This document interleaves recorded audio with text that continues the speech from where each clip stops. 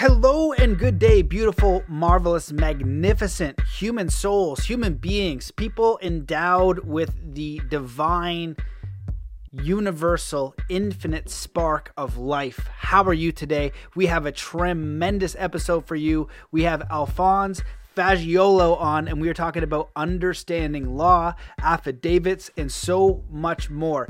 Last year, I really dove deep into healthcare and how we can have healthy bodies and what's going on with our healthcare system and with this coronavirus stuff. And then this year, I'm still looking for solutions, and a lot of them come from understanding freedom, the concept of freedom and law, and some of the things that may prevent us from having our freedoms without even knowing that. And so Alphonse is exploding because he knows how to, I don't know if defend himself is the right word. He would use different words, I'm sure, but basically can keep his freedom and keep these parasites at bay. So we talk about a lot of things in this episode that are very important. We talk about the work of Bill Thornton, the work of Mark Stevens and Carl Lentz. We talk about the biggest fraud is to put the title on you, and Alphonse goes into that. We talk about the only reason that the government was created, why you should have an affidavit of status, why judges are not impartial third parties, understanding motions, the rule of zero, navigating airports, policy and hierarchy, understanding contracts, and filing a notice of a claim, the spells of the wicked, and so much more. Alphonse is amazing. We've kept in touch since this podcast. He has an amazing Telegram group we can link you to. So go to t.me/Matt Belair to find mine, and I can link you to Alphonse's group. There's a great number of people looking for these solutions, and it's amazing when you go down this rabbit hole of what you uncover. You know, when I went down the health rabbit hole and was looking at medicine and how medicine was co-opted, that has nothing on how our legal system has been co-opted, and it's all consent based. So it's like, holy smokes. But this is very practical wisdom, very, very important for you to understand so you're not manipulated. And just like in martial arts and jiu-jitsu, if you don't know what I'm doing, I'm going to choke you out. I could break your arm. I could, do whatever I want because you don't know the move, and so, but once I show you what I'm doing and the deception is uncovered, then you have an understanding and you're safe, right? You can stay safe. It's same with what's going on here. And it's all done by magic trick and illusion and fear. So kind of like the Wizard of Oz, once you peel back the curtains, or a magic trick that looks amazing, and you're like, holy wow, how was that done? Then you see how it was done, and you're like, oh wow, that's actually very simple. So that's kind of what I'm understanding with the law stuff, and there's going to be more amazing episodes coming out. So this is a fantastic episode. As I've been saying, censorship is getting more and more insane. Like, you can't even believe what's going on. People can't tag me on Instagram and share it. The post that they'll share gets deleted, and many other stories. So banning, shadow banning, and things like that. So Telegram is important. Becoming a member is important. If you want to stay in touch, go to mattbelair.com, join the membership. If you want to pay what you want, just send me an email. Let me know what you'd like to contribute. Even $0 is completely fine. No problem at all. You just let me know, and I'll send you a link for that to join the membership so we can stay directly in touch and get you all the resources that you need. If there's any questions out there for Q&As, I'm looking to do that as well. Join me on Rockfin and other platforms. You're going to find that at my link tree, but they're even deleting link trees now. Like, oh my goodness, it's like we're in the battle here to try to share the truth. So if you want to support, leave a review, share these episodes with your friends directly in Messenger and on email and all those types of good things. For those of you guys who want to do a deep dive and work one-on-one with me, it would be a privilege and an honor. Basically, this year, my focus is to empower individuals with the training, network, strategies, and support system to know and live their life purpose, to teach you and install a fearless mindset, to grow your courage, to remove any mental obstacle, to clearly envision and architect a future of infinite possibility that aligns with your own vision, your own integrity, And we also talk about the integration of ancient and modern training philosophies to master our inner and outer world. You can work one-on-one with me, or there's an amazing, powerful group that has been created called Atomic Alchemy with just truly amazing people. We would love to have you join and support, because everyone is feeling the same way. We see what's going on in the world. We really care about solutions. We care about doing the right thing. And we have now a powerful network. So if we're feeling alone because nobody understands us, everyone in the group is like, oh man, there's no one out there like that thinks like this, and I feel totally alone. Well, this is a group for you, or we can do one-on-one as well. So if you're interested in that, just go to mattbelair.com/coaching. Would love to support you further in one-on-one or in a group if that's what you wish. And so most importantly, to support the show, please consider doing 3 kind acts in the world today. Wow, I can't even believe how powerful these teachings are now, of smiling at someone, of saying a kind word, of asking for someone's name under the mask. Holy smokes. So remember to do 3 kind acts where you are in the world today, and that's the best way you can support the show. So let's get into this episode by coming into a state of peace and coherence. Wherever you are in this world, just stop what you're doing. Take in a deep breath in through your nose. Hold that breath and fill every cell, muscle, and fiber of your being as you let that breath out slowly with joy, peace, love, compassion, enthusiasm, connection, and ready to take on this amazing episode with Alphonse Fagiolo. Hello and welcome to the Mastermind, Body, and Spirit Show. I'm your host, Matt Belair. As you know, we are facing extreme censorship alongside many other truth seekers out there. If you want to support this show, please go over to mattbelair.com, sign up for the email list, stay up to date, and most importantly, consider doing 3 kind acts wherever you are in the world today.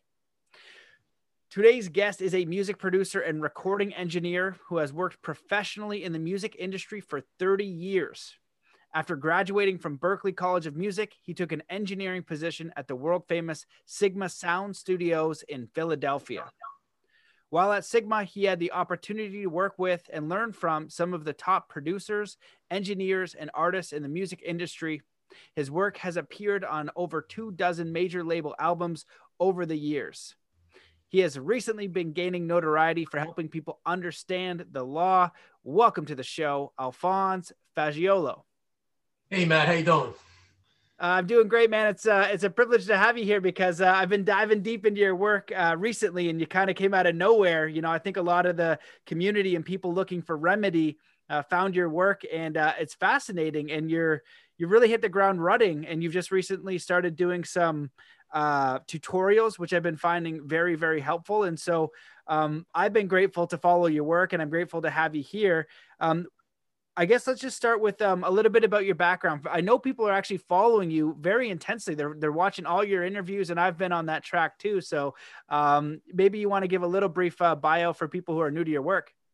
Well, it's funny, man. I hear people say, and a lot of people say that, your work. I feel like I'm a professor. Like, like I'm out there, and I never approach things like that. Like, I never thought of, like, let me put this body of work together. It's bizarre to me that this sort of blew up the way it has. And I'm just the average guy, basically, that, it's sort of the Matrix. It's when Morpheus says to Neo, you've always known something was wrong, and I was one of those guys. I've always known something was wrong, but I just, like all of us, you just couldn't put your hand on it. You didn't know what it was quite until, weird how things happen. In 2019, my mom passes away. And, after you have a loved one pass away, the last thing you want to do is be fighting with people, and, so I was getting ready to take the tax people on at that time, and I was getting ready to go at them. My mom passed away. Last thing I had is any fight in me. I just wanted to, go through the motions, get done what I had to get done. And I get this sewer tax, and another annoying tax. Well, it's not like a service they use. It's just the local township putting their hand in your pocket, trying to extract more money from you and your family. That's pretty much what it is. So I said, I don't feel like fighting with anybody right now. I'm just going to log in and pay the bill. So for whatever reason, my username and password would not work. Couldn't get in. I don't know why. Couldn't get in. So I thought about it for a while. I got agitated. I got a little angry. I said, you know what? I'm going to take what I've learned so far, and I'm going to try and fight this. I'm going to see if I can turn this on its head. And I had been studying Bill Thornton. He's like Mr. King of Common Law. You know, if you go, he's got a ton of seminars up there. Bill Thornton's a great place to get the basics down, you know, to get and there's hours and hours of Bill Thornton stuff up there. And Bill Thornton had recommended a course called Jurisdictionary, which is written by an attorney. And the odd part is that I detest attorneys now. I mean, I just despise attorneys. You know, you want to talk about just a parasitic profession. There's no more parasitic profession than an attorney. Okay, they exploit the common man basically through his ignorance, and they will exploit him and steal from him and his family. And if that's your profession, they really no use for you. I mean, really, and that's what most of them are. Sadly, I'm not saying there's not a couple good attorneys around. I just haven't met them. Okay, I haven't seen them yet. And this goes into the bar association in that society with their language and things like that. Well, we're gonna talk about them. We can talk a little bit about them too. Yeah, yeah. I'll show you what they've done to you, how they've done it to you. And so I get this jurisdictionary course, and I detest attorneys. But listen, I look at it this way: you've got to understand the other side if you're going to fight them. Like those, I might not agree with them, but I got to know what they know, because I know what they know, but they don't know what I know. You see what I'm saying? Like, in other words, if we're going to have a little battle with each other, they're going to look at me, and this is a famous term I call us monkeys. They look at us like monkeys, okay? We're trained monkeys. We're just circus monkeys. We tell you to do this, you do it, okay? And that's how they treat us. So when an attorney comes at me right now, right away, he's looking at me just like another one of the monkeys. He's just going to run me over like one of the other monkeys. But he doesn't know what I know, okay? But I know what he knows. So I put a lot of value in the course that I seen the world from their view, how they do things and their methods and their systems and how a standard court proceeding works. So it was invaluable for that. And then I started getting into the logic part of it. And it took me a while to get my head wrapped around it. But from watching guys like Carl Lentz and Mark Stevens, and even though Lentz will argue with him they'll argue that him and Stevens are so far apart, they are in some things, but the other things they're not. The main thing that they're not so far apart on is I look at it this way. I'm the little kid that's hollering, the emperor's got no clothes on. I'm just pointing out the obvious that nobody else is pointing out, that we're all afraid to point out. And I got a lot of that from Lentz, and I got a lot of that from Mark Stevens. And there's a guy named Craig Lynch. He's compiled like 9 or 10 hours of it's two separate 4.5 hour videos he's done for Carl Lentz's videos. I highly recommend if you want to start getting into this. And first thing you've got to do is unwind your mind. You've got to deprogram yourself.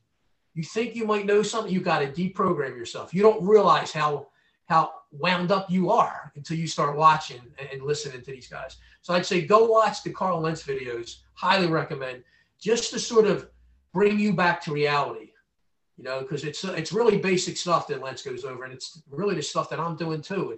We're pointing out the obvious, when you think about just a corporation or a township or a borough.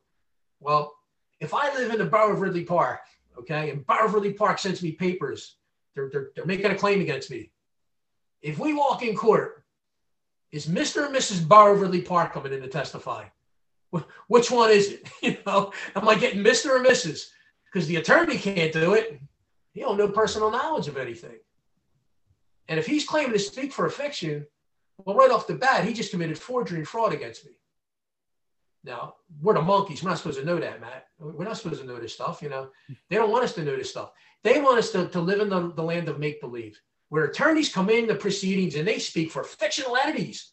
They not only speak for them, they act for them. I'm so-and-so appearing for the Borough of Ridley Park. Really? You're the Borough of Ridley Park?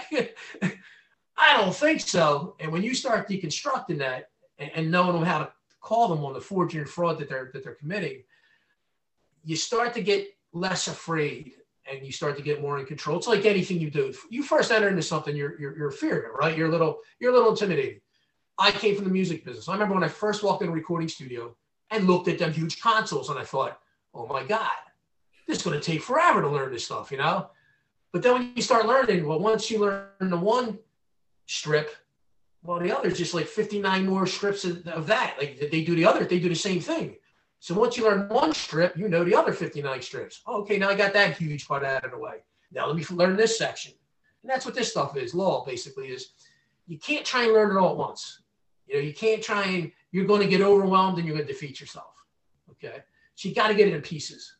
You just start with little pieces and you go back to your common sense. And we've so lost our common sense through media, through schooling, through even from our own families have indoctrinated us. You can't do that. Everybody knows you got to pay taxes. Everybody knows this. Everybody knows you got to have a driver's license. Everybody knows that. It's so indoctrinated into us that we accept it. And we've lost our ability to question things. And we've been taught that we vote for people to represent us. In other words, we're like little kids that we need to vote for daddy and mommy to go represent us. I don't vote for representatives. I don't have representatives, okay? I am me. I'll take care of my own business. I don't need some slick ex-attorney, which most of these politicians are, doing anything for me.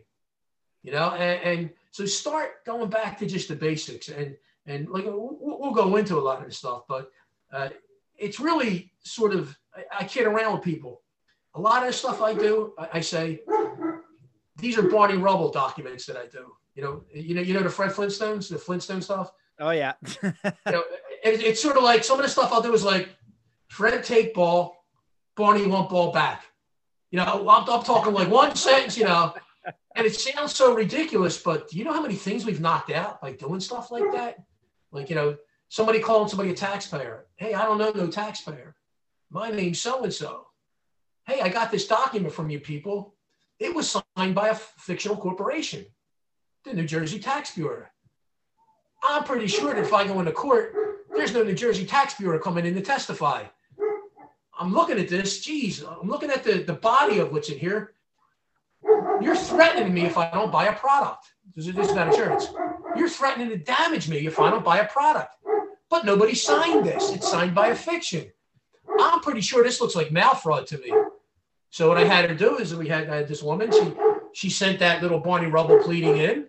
And we said, hey, I reported this as mail fraud because nobody signed this thing. And you're making threats in this letter. And nobody signed it. So I reported to the United States Postal Service as mail fraud. 5 days later, she gets a document in the mail. She basically gets a get out of jail free card. They wanted her to pay taxes for not having insurance. And they said, oh, don't worry about it. Just use this document. You're good. Because we exposed the obvious. We just took apart the basic language of what they sent. And then here's the biggest thing they do to me and you. Never let anybody hang a title on your head, Matt. Whether that's taxpayer, resident, citizen. Don't ever let them put a tag on your head. Because they're only doing that for one reason. You got the creator created man. So you're number 2 in the chain. You're number 2 in that totem pole. Man created government. Now, the only reason man created government was for one reason, to protect individual rights. That's the only reason government was created, to protect individual rights. Look around you. Do you think the governments are protecting individual rights right now? I don't see it. I don't see it. Governments created corporations. So corporations, which is your local town, your local borough, they're 4th in the totem pole. In other words, you're number 2 under God. Corporations are down here at 4 and government's at 3. Well, if I try and do something to you, like the local borough, they're going to file something against you, or local town, and they start calling you resident. If they call you dear resident, you'll get a thing in the mouth. Dear resident. They don't call you Matt. Hey, dear Matt. It's dear resident. Because they don't have jurisdiction or authority over Matt, a man, but they got jurisdiction and authority over residents. So I'm going to call you dear resident. And if you respond to that and give it any kind of validity, you in a way are saying that you are a resident and that these people have this authority to do these things against you. So first thing I do is, and I got it on my site, there's an affidavit of status there. I tell everybody you should have an affidavit of status. And anytime I submit paperwork in any matter, I'll always put my affidavit of status in there because I want to remove all presumptions from them. I want to take away citizen, resident, whatever they want to call me. I want to take it away from them right away. Because when I do it in an affidavit, guess the only way that can be defeated, my affidavit. What has to happen for that one affidavit to get defeated? This is your power. This is my power and your power. What's the other side going to do? They have to rebut it fact for fact, correct? Fact for fact, they got to rebut it, right? Watched your previous interviews. I'm starting to catch on. Powerful thing, okay? Yeah. Because hey, if you're trying to move a claim against me, I'm sorry, I got an affidavit in this matter. You're gonna have to rebut my affidavit. Well, if they don't want to rebut your affidavit, they don't have standing in this matter.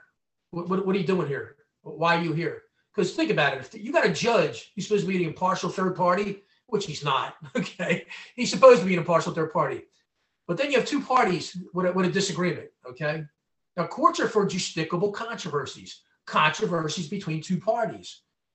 So if the one party's on one side going, listen, everything I wrote down on this piece of paper here, I'm willing to go to jail for under penalty of perjury. That's how much I believe in what I wrote down. Then he looks at the other side, and the other side says, I'm not signing that. Who's telling the truth in this matter? The guy willing to go to jail? Or the guy going, I'm not signing that. And that's the power of your affidavit. It clears all the nonsense away, the BS, you state your facts because only a man can do an affidavit, okay? And usually what's coming at me and you, Matt, is fictional entities, meaning townships, boroughs, counties, okay? County of Delaware. If the county of Delaware, when I get the paperwork in the mail from the county, somebody's going to do something from the county against me, they never have their name on the document. It's always the county of Delaware. Rarely will you ever find a man or woman's name on there. So think about what just happened. Somebody sent you a document, which has a bunch of legal claims on there, and they did it in the name of a fictional entity, a corporate fiction, right? And there's nobody signed it. And they're making all these legal judgments about you.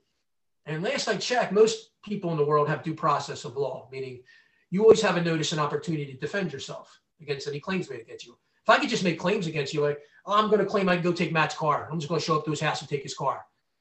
That's unlawful, right? It's illegal. Well, that's what they're doing to you when they're putting codes and stuff. And they're saying, well, this code gives us this right. Well, Matt, if me and you didn't go to court over this and this wasn't proven, everything you have in this document is hearsay. It's your opinion. Okay? Never been proved.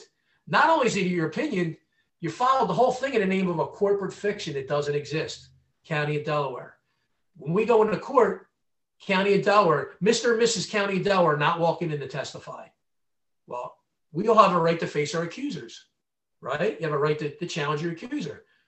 How do I challenge a fiction, Matt? How do I get Mickey Mouse or Donald Duck making claims against me? Well, that's what the county is. How do I question Mickey Mouse or Donald Duck or the county? I can't. So then it's fraud. So then everything they're doing is fraud because somebody's got to step forward and put their name on this thing and take responsibility for it so that I know who's making what claim against me. And this is what they've hidden from us. They've so ingrained through media, through schooling, through your family, that these enlightened people called attorneys, because the first thing they teach us when you get in any kind of legal trouble, who do you go get? Get an attorney. Go get an attorney. How about that? But they taught us that quick, didn't they? They brainwashed us quickly with that, didn't they? And what's the other one they say to us? Only a fool has himself as a client. Yep.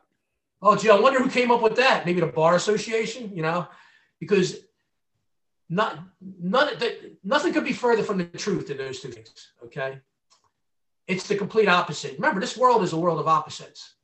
Yeah. A lot of things are opposite.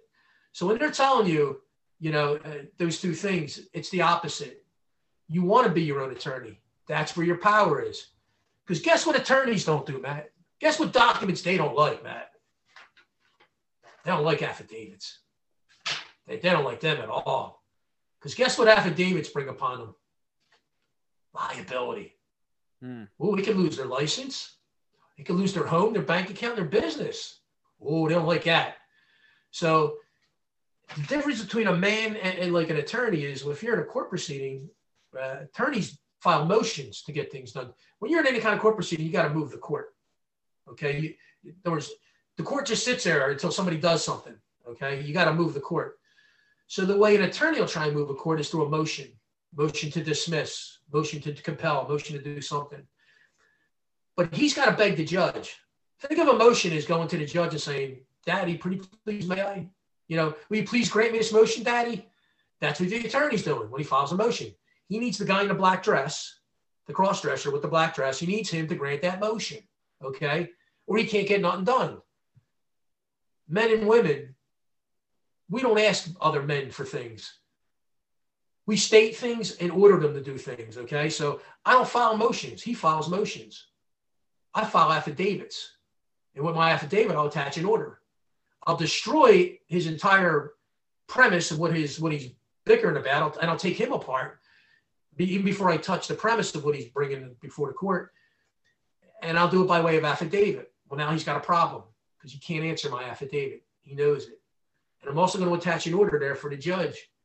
First, I'm going to try and stay out of this proceeding, but if I'm in the proceeding, I'm going to attach an order to that affidavit instructing that judge what I want him to do. Because, yeah. Well, you know, there's a lot here. I just wanted to kind of chime in to see where my understanding was and to catch up some people, because I think you shared a lot of very important information. The first one that you said was to, you know your enemy. And what a lot of people in the community and world have a challenge with is they don't understand that there actually is one. And it is probably your own government. You know what I mean? It is this parasitical system that is designed and will attack you. You might get away with it for a while, but they'll attack you, and they're doing it on purpose, and it's not for your benefit.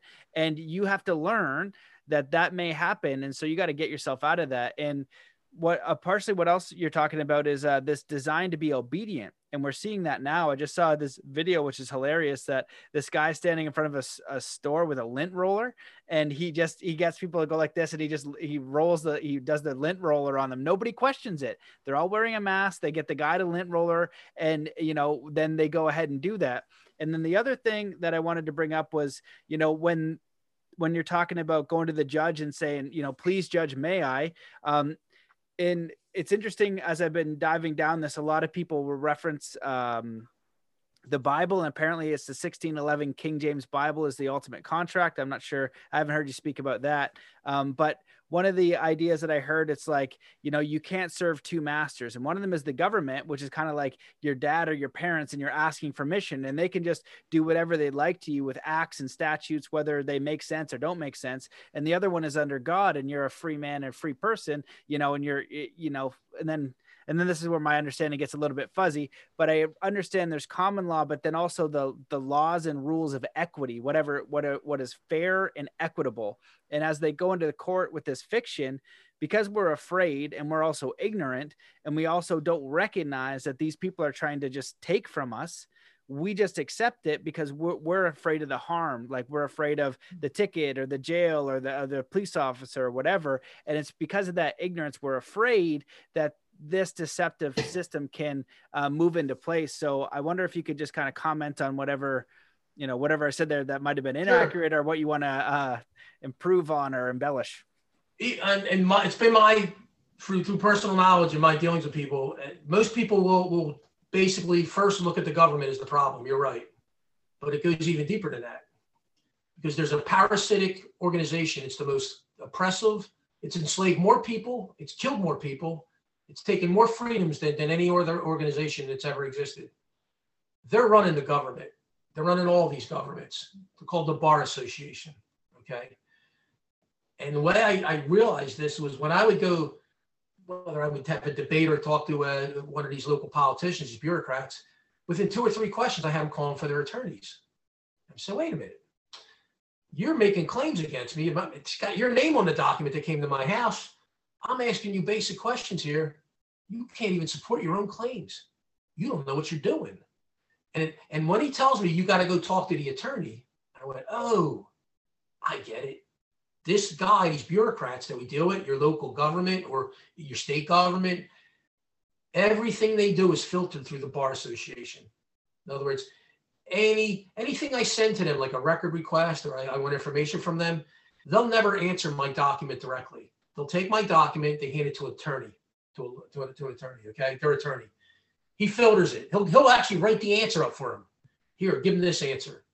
And those dummies will put their names on it, not realizing what they're doing, Because I'll get something back from somebody local, and I can tell they didn't write it. Because they don't know a state, they don't know a statute from, they couldn't tell you the difference between a state or a statute. They don't know.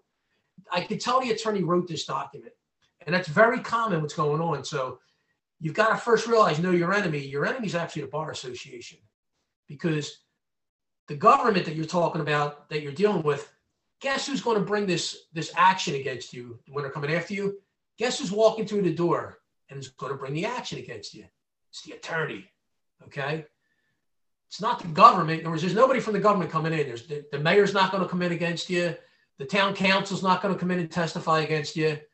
Nobody that's running that government, whether it's your local, your state, or your federal government, nobody from that government is going to come in and testify against you and me. But an attorney's going to come in there and claim to speak for a corporate fiction, which a borough, a town, a state are. They're corporate fictions. They've got Dun and Bradstreet numbers. These are corporations that are offering government services, okay, at the barrel of a gun. Hey, pay us for our services, or we're going to do bad things to you. That's really what your governments are, okay? You know, like, they try not to give you a choice. Like, if you say, I don't want to pay my taxes, well, we'll come take your house. Well, that don't sound like consent. You know, that's not the consent of the governed, okay? That's ruling by force. So that's your first enemies, the attorneys. But that's a good again. And yeah, and I was going to say, you did a great video on the rule of zero, and that's kind of where the government comes in as well, right? Saying, you know, I'll let you explain that, but I feel like that's where the government comes in with the acts and the statutes. And, you know, you think as a human, like, wait, I never agreed to this. What kind of people are getting together and making all these things that all of a sudden I need to agree to? That was one as a kid that didn't make any sense to me. Like, how are they making decisions for everyone as a free person? It doesn't make any sense. I'm going to do in a minute here. I'm going to just basically, hopefully, just blow your mind. But it's going to be so basic. You're going to go, how can I not think of that? And it's right in front of all of us. Now think about this. Let's bring in a couple points here. Is slavery illegal pretty much throughout the world? Right? It's illegal to have a slave, right? Can't own another person, right? There's another person can't be your property. So we can agree on that, right? Pretty much worldwide. Okay. So let's think about this now. If we're all created equal, isn't that the other maxim? Basically, we're all created equal. I mean, they state in our Constitution, we're all created equal. Great. Okay. So we got that. Slavery's bad. It's illegal. It can't be property of another, and we're all created equal. So we got that. They're two maxims. That's understandable. In other words, they're irrefutable. Nobody's going to walk in court and say, no, we still got slavery. I can own Matt. You know, I can own Matt's family. Yeah, well, that's still legal. Never going to happen, okay? And so we have maxims we work from, and then we're all created equal. Is anybody going to walk in court and go, well, listen, I'm so and so, and I'm a big shot, and I got more rights than that? No, nobody's going to come into court. So they're the two maxims we know. Can't have a slave, and then we're all equal. So let's break how basic this stuff is. So if we're equal, we've all agreed on this, right? And I'm not your property, you're not my property. So I write something down on a piece of paper. I call it a law or a statute or a code, okay? If I could make this apply to you by just magically writing it down, wouldn't you have to be my property? But you're not, right? Okay, so if you're not my property, it doesn't apply to you, right?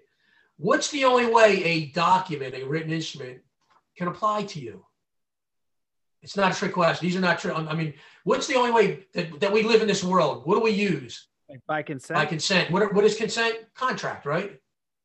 I go, hey, Matt, I'm coming to your house. I'll pay your fence for $500. All right, that's good. Here, let's sign this agreement. You know, we have a contract with each other. So if we're all created equal, and I got zero more rights than you, okay? I can't write something down on a piece of paper and magically make it apply to you, can I? It doesn't matter what I call it. I can call it from the mouth of God up here. Doesn't give it any more weight. Doesn't matter what I title it, what I slap on there, law, statute, code. Doesn't give it any more weight, does it? So it's just a written document, right? Because I got zero more rights than you. So if I put 100 of these guys together, okay, they all got what? Zero more rights than you and me, right? Because we're all equal. 100 times zero, that's zero, right? Pretty sure that's zero. So their zero equals my zero. So just because 100 people got together and wrote something on a piece of paper and called it a law, statute, code, decree of God, doesn't give it any weight, does it? Because they don't have any more rights than I have or you have. So they have befuddled us and tricked us to think that they are magic beings, that they can write things on pieces of paper and call them law, statutes, and codes, and they apply to you and me. That's exactly what's going on until you deconstruct that and you say, I don't understand. How does that statute that you're moving under, how does that apply to me? Am I your property? You're going to get a no. Do I have a contract or obligation with you? No. Did I sign on to anything regarding this? Did I agree to follow this statute? No. I don't understand. How's your document apply to me then? It doesn't. And that's the biggest secret. These little written instruments called law, statutes, codes, and ordinances, they don't apply to me and you. These are corporate law, statutes, and codes. These apply to business doing business with another business, okay? That's all this is. You and I have one rule called the golden rule. Do no harm to your fellow man. Don't injure your fellow man. Don't steal from your fellow man. That's the only thing we're responsible for, okay?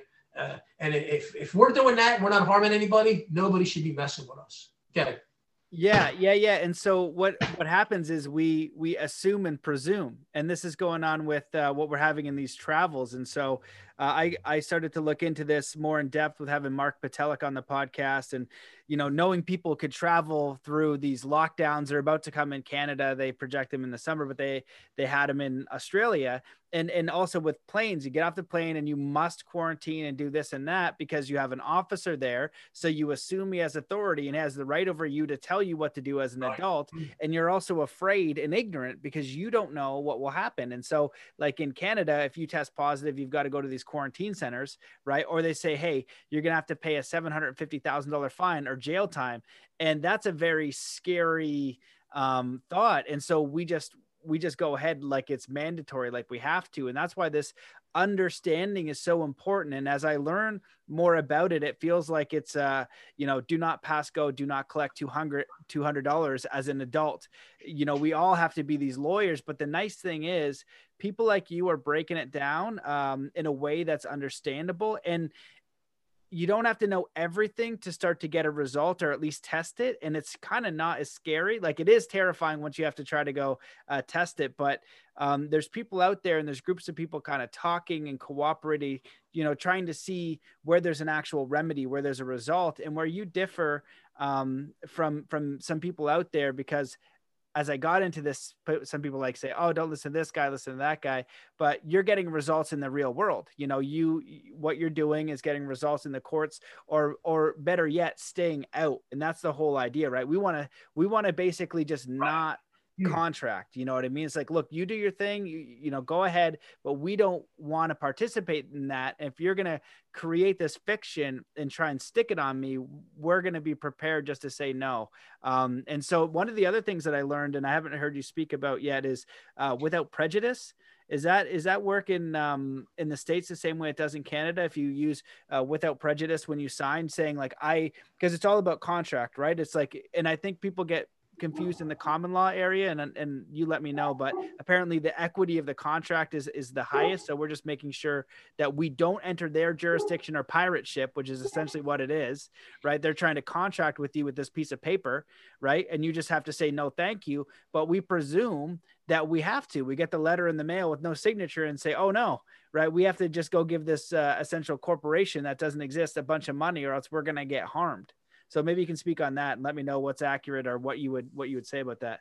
Well, let's just think about the logic of this testing with flying and stuff. Okay, now we know all men are created equal. We established that. No man owns another man, right? I can't give you a command. I can't say, hey, Matt, I need you to run a Burger King for me.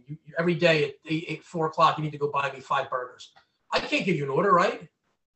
Now let's take it back to the airport with the guy the guy all with the gun and all. We got to do this. Now think about it. Definition of battery is unwanted touch. Okay, somebody touches you unwantedly. Could be as harmless as pushing you, like just a little. It's an unwanted touch. Okay. When they test you, don't they have to touch you? So let me get this straight. They're saying in order to fly, you have to suffer the violation of a crime against you. You've got to let them batter you, because you don't want them touching you, do you? If you don't want them touching you and they're going to touch you, that's battery. So they're saying, hey, listen, Matt, if you don't let us batter you, touch you, to test you, you can't fly. So let's break the elemental R. So your point is, in order for me to travel, to fly, I got to let you commit a crime against me. Is that your position? Because here's another thing you're doing. Not only are you battering me because you're touching me, I don't want you to touch me. When I define myself and I do it affidavits, I state that my body, my information, my genetic material, everything I own and claim are my property. When they're testing you, aren't they taking your property? They're taking your genetic material, right? They're stealing your property, aren't they? Do you want them to take your property? Okay, so you don't want to be touched, you don't want to be battered, and you don't want them to steal from you. So there's two crimes they're committing right there. They're battering you because it's unwanted touch, and they're stealing from you. It's theft. It's theft of your genetic material. And on the genetic material, I heard weird things about this Forever 21 or something like that about collecting genetic material around the world. That's a whole another rabbit hole, but I never even considered that. Right? They might be having a database they're putting together, and using who knows what they're doing with this stuff. All I know is your genetic material is yours and my genetic material is mine. Okay. I don't get to come up to you and stick a swab up your nose and take a sample from you. Okay. That would be battery, assault, and unwanted medical intervention. No, I can't do that. But isn't that what they're doing to you when you come in the airport? So what if you put that down in an affidavit and you sort of set the rules out and said, hey, wait a minute, my body, my information, my genetic material, everything I own and claim are my property. And then you state, this is a forced medical intervention. This is what you're doing is it's a forced medical intervention. You're saying that you can't fly unless you go through their medical intervention. And here's what your medical intervention is. It's battery and it's theft of property. Because it's unwanted touch. I don't want you touching my body. I don't want you poking around in my body. That's my property. And you're taking my genetic material, samples, swabs. That's theft of property. So you people are stating, your point is that I've got to suffer the commission of crimes against me in order to travel. I don't think that holds a lot of weight. And if that's going to be your position, I'm going to have to file a claim against you. Whoever's making this decision that they have authority to make me suffer crimes to travel, well, I'm going to file commercial claims against those people. And I'm going to support it by affidavits. And I'm going to make them come in and explain how they got authority to batter me and to steal my property, my genetic material.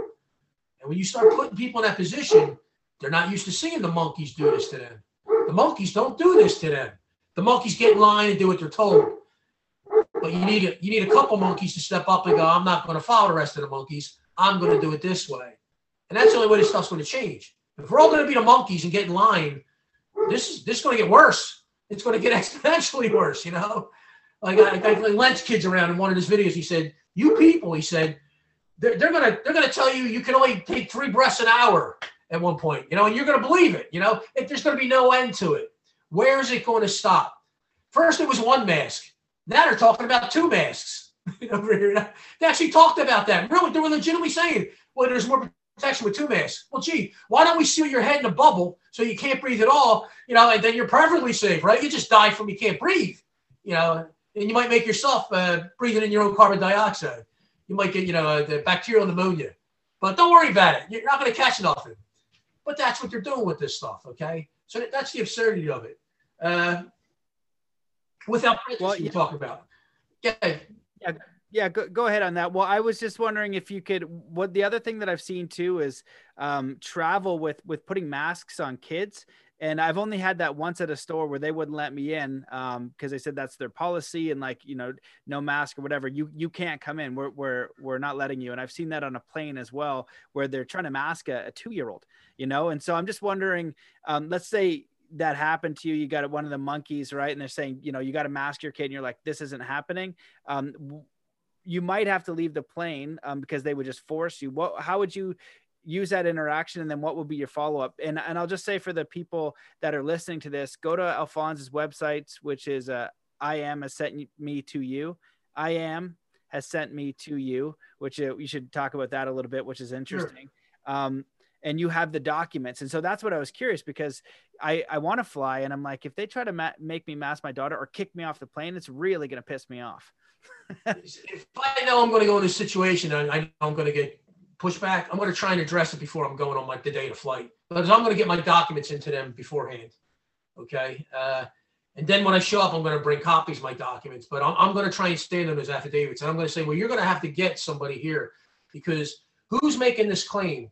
Now let's talk about policy real quick. You said policy, because this is a keyword that's being thrown all over here, even over the States over here, it's being thrown around. Let's talk about hierarchies. Okay. I don't know how your government's set up, but our government technically was set up that the government was set up to protect the rights of the people. Okay. The government's always going to be under the people. So we have a hierarchy. We have federal constitution, state constitution, law, statutes, codes, and ordinances, and then corporate government, which is policies. So think about that now. Our Constitution is the supreme law of our land over here. Our Constitution doesn't grant us rights. It only secures our God-given rights. In other words, I don't get my rights from my Constitution. It only secures them. So if that's number one on the list, and we just talked about that word you said, policy, who makes policy? Corporations, right? They're fourth down on the list. The created can never be greater than the creator, okay? So the federal constitution created the state governments. The state governments created the corporations. The government. Government created corporations. Policy can never supersede the federal constitution. In other words, their policy can never supersede your rights. You have a right to be free, to shop unencumbered, to travel unencumbered. You know, that's a right. That's a natural right to travel. They can't take their corporate policies and impose them upon you.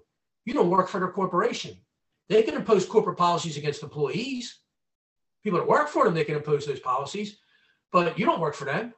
You don't work for that store that won't let you in, or the airline company. Well, that's our policy. Well, what if their policy was no black people allowed to fly? That's our policy. Could they do that?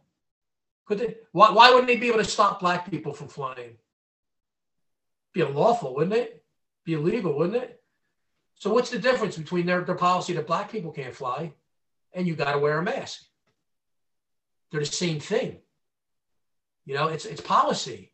Because under the guise, they say it's that's how they're trying to get all this tyranny, right? They say it's for the benefit of the people, and that's what I get from ever. It's all this, and then it seems like they can use that argument for everything, right? For the benefit of the people, you have to walk on all fours and get this butt swab that is now going to test you for this. Let's take the argument away from them. It's for the benefit of all the people. I deem for myself, for my property, that wearing a mask is not only unhealthy, it's downright dangerous. I deem that for myself. So it's not for my benefit, because if I put that mask on that you want to force me to put on, it's dangerous to me. I deemed it's unhealthy and it's dangerous for me. Sort of takes their argument away as far as it's for the benefit of all. Who says it's for the benefit of all? How do you know? That's your opinion. That's like saying, well, listen, I don't think anybody should drive anymore because, then there'd be no more car accidents and no more people getting hit by cars. Listen, but Matt, it's for the benefit of society, right? Hey, we just don't drive anymore. There'll be no car deaths because it's for the benefit of society. Well, it's the same thing they're doing with their mask thing. Well, it's for the benefit of society. Well, I'm not here to benefit society. Okay. And you're not here to it's not your position as an airline or a store to basically worry about people's health. I'm not saying you can't do dangerous, you can't have like flammable things in it that are dangerous for people, but it's not your position to worry about whether I catch a virus or not. That is way out of your scope. You pick people up in a conveyance called a plane and you take them somewhere else. Okay. That's your job, not to look at them and go, you know what? Matt might get sick. Well, let's make sure Matt but make sure you put a mask on him. He's got to wear a mask, And what other regulations do they want to put on you? Well, we found that if you wear a bunny suit, you're less likely to catch this coronavirus thing. So let's put Matt in a bunny suit too. Where does it end? Well, it's policy. Hey, Matt, you got to wear a mask and wear a bunny suit to get on the flight. Okay, this is what you're doing. This is what they're doing now. This is the absurdity of what they're doing. They're taking corporate policy that can only be used against their employees. It's policy. It's not law. Policy's not law, okay? So they can't take a policy and make it a law and impose it upon you. And by what they're doing, by doing that, they're not violating your God-given rights. And I don't know what kind of, how your rights are, what it's in basically, but we're all pretty similar. There's a constitution of some sort that grants, I don't want to say grants, that guarantees rights. Most people think they grant rights. Constitutions don't grant rights. They guarantee God-given rights, God-given inherent rights. Think of your constitutions as that's government's rule book that tells them if you want to deal with another man or woman, you got to follow this rule book. That's your rule book. When you step outside that rule book, now you take on full liability for anything you do. So if they don't want to follow the rule book, then you move against them. You move actions against them. Talk about contracts you mentioned. That's a lot of misunderstanding people have about a contract. You don't have a contract with your cable company. Don't have a contract with your water company. Okay, you have service agreement with them. That's a company that you signed just a service agreement. There's nobody on the other side of the signature. Okay, it's called a unilateral contract basically. Okay, and it's unenforceable, which means you signed and promised to pay them money each month if they provide the service to you. Okay, that's a unilateral contract. It can never be enforced. And here's the only way one thing will happen is if you stop paying them, they're just going to take your service away from you, right? Because you agreed for the service and you're not paying for the service. But they can't do anything for you for that. They can't, like if you decide, well, you know what, I don't want, I'm going to get natural water from the sky. I'm going to put a rain capture system in and use natural water. They can't say, well, no, Matt, you can't do that. We have to send you bills. No, it's an agreement between both of you. If you provide me this water through my pipes, I will pay you guys money. And when you stop paying me money for my water service, I'm just going to stop water coming to you. But I'm not going to do anything bad to you. I'm not going to come take your house or take your kids or something. You know, it's just a service agreement. So it's not a contract. And because people get this thing in their heads that everything's a contract. Their driver's license is a contract. They're not contracts. These are agreements. Contracts are, there's an offer made by a party and the other party accepts it. Hey, Matt, I'll paint your fence for $500. Alphonse, that's good. I'll take your offer for $500. Then we have to have the third part's consideration. In other words, I have to give you something for value. You got to give me something of value. It's got to be consideration between the two of us. Well, I'm giving you my labor and you're giving me your money. So that's the third part of the contract. The fourth part is meeting of the minds. Can you have a meeting of the minds with a corporate fiction, a cable company? There's no mind to meet, right? So we can never have a meeting of the minds. But you and I can have a meeting of the minds. So it's got to be meeting of the minds, which means really full disclosure. So if I agreed to paint your fence and I'm not telling you we got this bad batch of paint, okay, and I'm going to use this bad patch of paint on your fence, and I didn't tell you, well, I just breached that contract because I owed a duty to you to let you know, full disclosure, and I knew that paint was bad. I knew that paint was bad. I should have let you know because had I told you ahead of time and I said, hey, Matt, I'm going to paint your fence for $500, you go, oh, it's a great price. And I said, but Matt, I got to tell you that I think the paint's defective. You're going to go, well, you ain't paint my fence. You would have never entered it into the contract because I held something back from you. I was in full disclosure. And a contract can only be signed between two living beings. Me and you can sign a contract. I can't sign a contract with the lamp. I can't sign a contract with the monitor. I can't sign a contract with the township, the borough, the county. They don't exist. They're corporate fictions. I can only sign a contract with another man or woman. And that's important to learn that because people think everything's a contract. You're right, things are contracts. No, they're more, think about them as more service agreements. And until you challenge that service agreement, they're just going to keep performing. Now, the only difference between them and your water company, when you stop paying your water company, they're just going to shut your water off. They're not going to come threaten you. But your local government, who's also a corporation, when you stop paying them taxes, whatever their taxes are, sewer tax, or they're going to come do bad things to you. Last I checked, I'm pretty sure that's extortion. Hey, Matt, give me the money or I'm going to do this bad thing to you, Matt. Because we just talked about documents, right? What's the only way I can make a document apply to you? You either have to be my property. You're not my property, right? We know that. And I'm not, you're not the township's property. Or we'd have to have a contract with each other for you to provide me this service. And if you didn't sign a contract with your county, which you don't, or your township, then they can't make their document apply to you. So if they're going to try and make them apply to you through force, well, then these are crimes. So now we start making claims against them. We fight back with basically what we have power with is through affidavits. Because when I'm going to challenge their nonsense, whatever it is, their sewer tax or whatever, it's funny, the sewer tax, there's like 3 bodies trying to collect the sewer tax. The local borough, the sewer authority, and I think the county's getting a piece of it. So let me get this straight. There's one sewer, and there's 3 people got their hands in the sewer thing trying to get a piece of it. Really? Where does this end? It's a scam. So we need to basically fight back against them. And we're not going to fight back with just a letter. If you just do a letter and send it in, they'll take your letter and they'll throw it in the trash.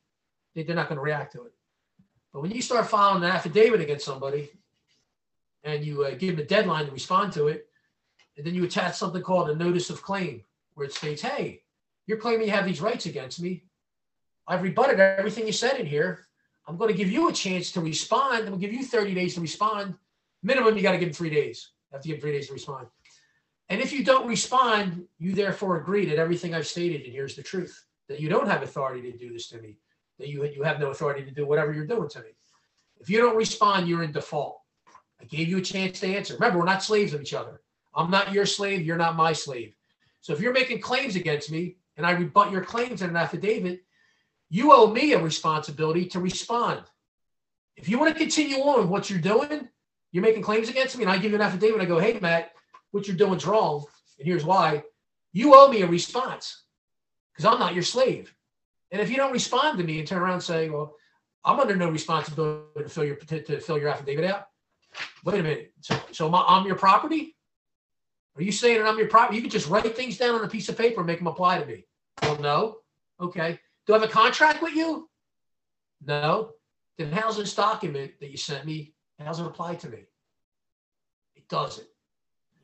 And it's really no more complicated than that basic stuff. You start, and the website, the reason I put the website up there is basically give people like a step-by-step of how to fight back against these people, how to show them their liability, these attorneys, things like that. How to send the red flag up for their insurance.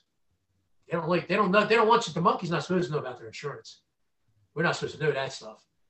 But that's a very powerful thing for us on how to use their insurance against them.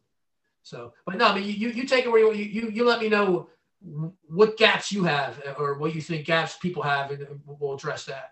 Yeah, all that's fantastic. In a previous show, I think it was either with Crow or Beth Martins, and shout out Beth Martin. She's been doing some great interviews and connected us together, because a lot of people are looking for the remedy here. It's like our freedoms are being taken away. And I think that most people in Canada, North America, and Europe, they kind of believe that their systems and structures were mostly good. And I feel like for me, in studying why we had war and starvation, I was like, these are not good systems. We have an illusion of freedom now, and they will impose it. And so people are getting impeded by this and saying, oh, whoa, like what is happening here? How come the government can do all these different things, but we aren't equipped to fight, right? Like you said, we're indoctrinated into authority. Like one of the main ones as a kid was you don't question authority, right? You want to give your power to someone else. And what I really like about this and the people that I've been learning from is it's, under God, the creator, right? It's the creator and then you, right? It's not the creator and then the government and a group of people you don't know. And you don't know if they have your best interest in heart, and you might disagree. It's no man can mandate stuff on another man. You just don't harm the other man. That's like common law is essentially it's common sense. Don't harm other people. Just don't do that. Everyone can agree with that. Everything else is law, statutes, and all these other things. And so I guess what I'd like to ask is kind of bigger questions and the smaller ones. So what would like be the starting point for the people trying to wrap their head around this, like me? Maybe it's, you need to watch this set of videos, you need to do an affidavit, or you need to do, how do we prepare? What do we need to do? And then, so that might take a while, but the other big question I wanted to ask was, what do you think about what do you think is going to happen moving forward? Because I feel like this agenda from these people is going to keep going. It's going to keep getting worse. And when you talked about the land tax, you said you kind of made a shitstorm happen, just you doing it. And so we need to assert our rights. We can't just give them away. And so there needs to be a collective of people who are strong and can assert their rights and then hit them with insurance or whatever, but to know what they're doing. So this stops, because apparently it's all by consent. And it seems to be some sort of Luciferian satanic system, in the sense that they're using deceit. In the Bar Association and Black's Law Dictionary, you think the word means one thing, it means a totally different thing. They're using deceit to harm you and to take authority over you. And that, to me, is Luciferian. And I'm going to say it over and over again on my podcast, but the definition of Luciferian by Rudolf Steiner is anything that seeks to restrict or bind. Well, if you're imposing on breath, and then, little kids aren't seeing faces, and we have a massive spike in mental health, and we're ruining jobs, something is wrong, and if you're really brainwashed and can't see that, that's unfortunate. And there's many, many people like that. But then on the other side, there's people that see what's going on, and we want the remedy. So how do we just say, you know what, we're going to stand up for what's right. We're not going to agree to this. But we need to know the tricks, because the scary thing as a beginner like myself is they're so deceptive. You don't want to accidentally contract with them. You want to be kind of set up, and you want to feel confident in the fact of, how, like I use the analogy at the beginning of this, is like you could understand what boxing and martial arts are, and you can study it a little bit, but you want to get grounded first. And then the last thing I'll say in this really convoluted section is the people that I've been trying to tell this to, they're really concerned about the acts and statutes, right? They're like, oh, they're going to get you, right? Like you don't mess with that. And so they're kind of conditioned. But what you're saying is that, even the infringements, anything that's an act or a statute, if you know your stuff, you can choose to not participate. It doesn't apply to you, a man or a woman. You can actually honorably just say no, and you're not going to have these big bad guys throw you in jail for that. Is that true? So do your best with that, that little section I threw at you. Well, let's start. Think about the word. Somebody pointed this out to me. I was doing an interview with a woman, and she said we were talking about magic spells, right? Using words like you said, convoluting two words. You and I think a person one way as a person, but in legal society, person's a whole different thing. Person's a corporation, but you and I would think, your neighbor's a person. Hey, so they've taken the language and they flipped it on its head. Okay, legalese. And now she said the term to me, and I never thought of it before. Spelling, spelling, spelling. Isn't that think about that, spelling. Isn't that what they're doing with us in words? Aren't they spelling us? Hey, you're a taxpayer, Matt. You're a resident, Matt. You're a citizen, Matt. Dear citizen, blah, blah, blah, blah, blah. Dear resident, blah, blah, blah. That's a magic spell that they're casting upon you. They're spelling you.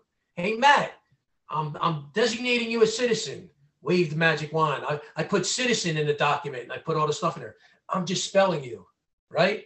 I put a spell on you to make you believe you're a citizen. What's the only status you ever want to hold? You never want to give your status up. The only status you want is of a man or a woman. You're under your creator. You never give that status away to them. So first way to start, anytime you get a document and it doesn't have your name on there, someone's trying to steal from you, okay? It's fraud, it's theft. Someone's trying to spell you. They're spelling you, okay? They're going to call you dear taxpayer, dear resident, dear citizen. Because remember, we just talked about how a document can't apply to a man. I can't be your property, right? The only way a document can apply between me and you is if me and you sign a contract. It's the only way that document can apply to us, right? So we know that their documents don't apply to men and women. They know that. So they have to spell you. They're doing a spelling on you. They have to spell you. And when they spell you as a citizen, well, now they've taken you down from man and they put you under government, because government has jurisdiction and authority over citizens. So they spelled you. They put a spell on you. They called you citizen, and you bought it. You responded back as Mr. Citizen. They spelled you. They spelled you from a man down under government. Now they are going to claim they have control over you because they have authority over citizens, and you're stating by your actions, you're responding back like a citizen. So you must be one of their citizens. That alone, you've got to get your head around. Never let anyone take you down from a man. You hold that status. Anytime you get a document, it's not your name. I don't care if my name's in all caps. I don't care what they put my name in. It doesn't matter. If my name's not on that document's fraud. All day long, that document's fraud. Where to start? Think about the way to start. Go to my site and download. All my documents are free. You can download my documents for free. And the first folder on the document section, go download my affidavit of status. Now you're gonna have to change certain things because I'm referencing federal constitution, but you just mix and match. You just sort of substitute. And a good thing is, wherever you're located, wherever your listeners are located, I got, there must have been about 8,000 documents downloaded in about last 2 weeks since like the Crow Show. And I set up a Telegram group. It's under Alphonse Fagiola. I highly recommend getting in the Telegram group because now this thing started like 2 weeks ago. I was like the only one in there. Now there's like 320 people or something in there. Okay. Like every day there's another 20 people. And here's what's cool about the group now. It's not like a news story posting group or posting news stories, which a lot of these groups are. These are people talk about events. Hey, I went in the store. This happened to me. Hey, they want to do this to me with my job. So they're posting stuff up there. And the cool thing is, it's a lot of people in the Telegram group that have taken my documents already. They downloaded and they've adapted them for their situation and for their country. Because someone will get up there and say, hey, does anyone have like a status of affidavit for in the UK for like Alphonse affidavit of status? Yeah, I did one. Here it is. And they'll post it up there in the Telegram group. So the affidavit of status, even though mine's written for the United States of America, depending on whatever country your listeners are listening from, probably somebody in that group has already taken the document for the country and upgraded it or made it ready for their country. So you might not even have to do that. You might have to just ask for the document, let them provide it, and then you just change a couple key things. Your affidavit of status is done. Okay? That affidavit of status, you use anytime you send a document to somebody, send your affidavit of status. Because I don't want to argue with you about my rights. Like, I don't want to go to the mayor, town mayor, and go, well, listen, I got a First Amendment right. I got this amendment. Nah, that's okay. I'm just going to give you an affidavit, okay? With it already spelled out for you. If you don't like what I have in an affidavit and you think you have authority over me, please rebut it. He's never going to rebut your affidavit. You would write, so with your affidavit of status that you would have notarized, which is on your website, which you could go figure out how to do. When you get that thing from the municipality, you just send that back. That's what you send, like a photocopy of that. That's it. And just like, I'm not contracting with you or something. No, well, basically the affidavit of status, think of that about that as your go-to document. In other words, generally think about if you send me something from the borough, the town, the local town, you send me a document, you work for the town, okay? And I respond back by basic letter. In your head, you got it that I'm a citizen of yours.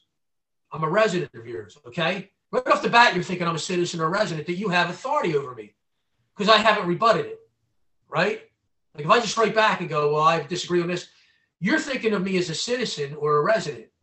But when I just include that affidavit of status every time I respond back to you, I don't have to argue with you that I'm not a citizen, I'm not a resident. It's spelled out right there in the affidavit.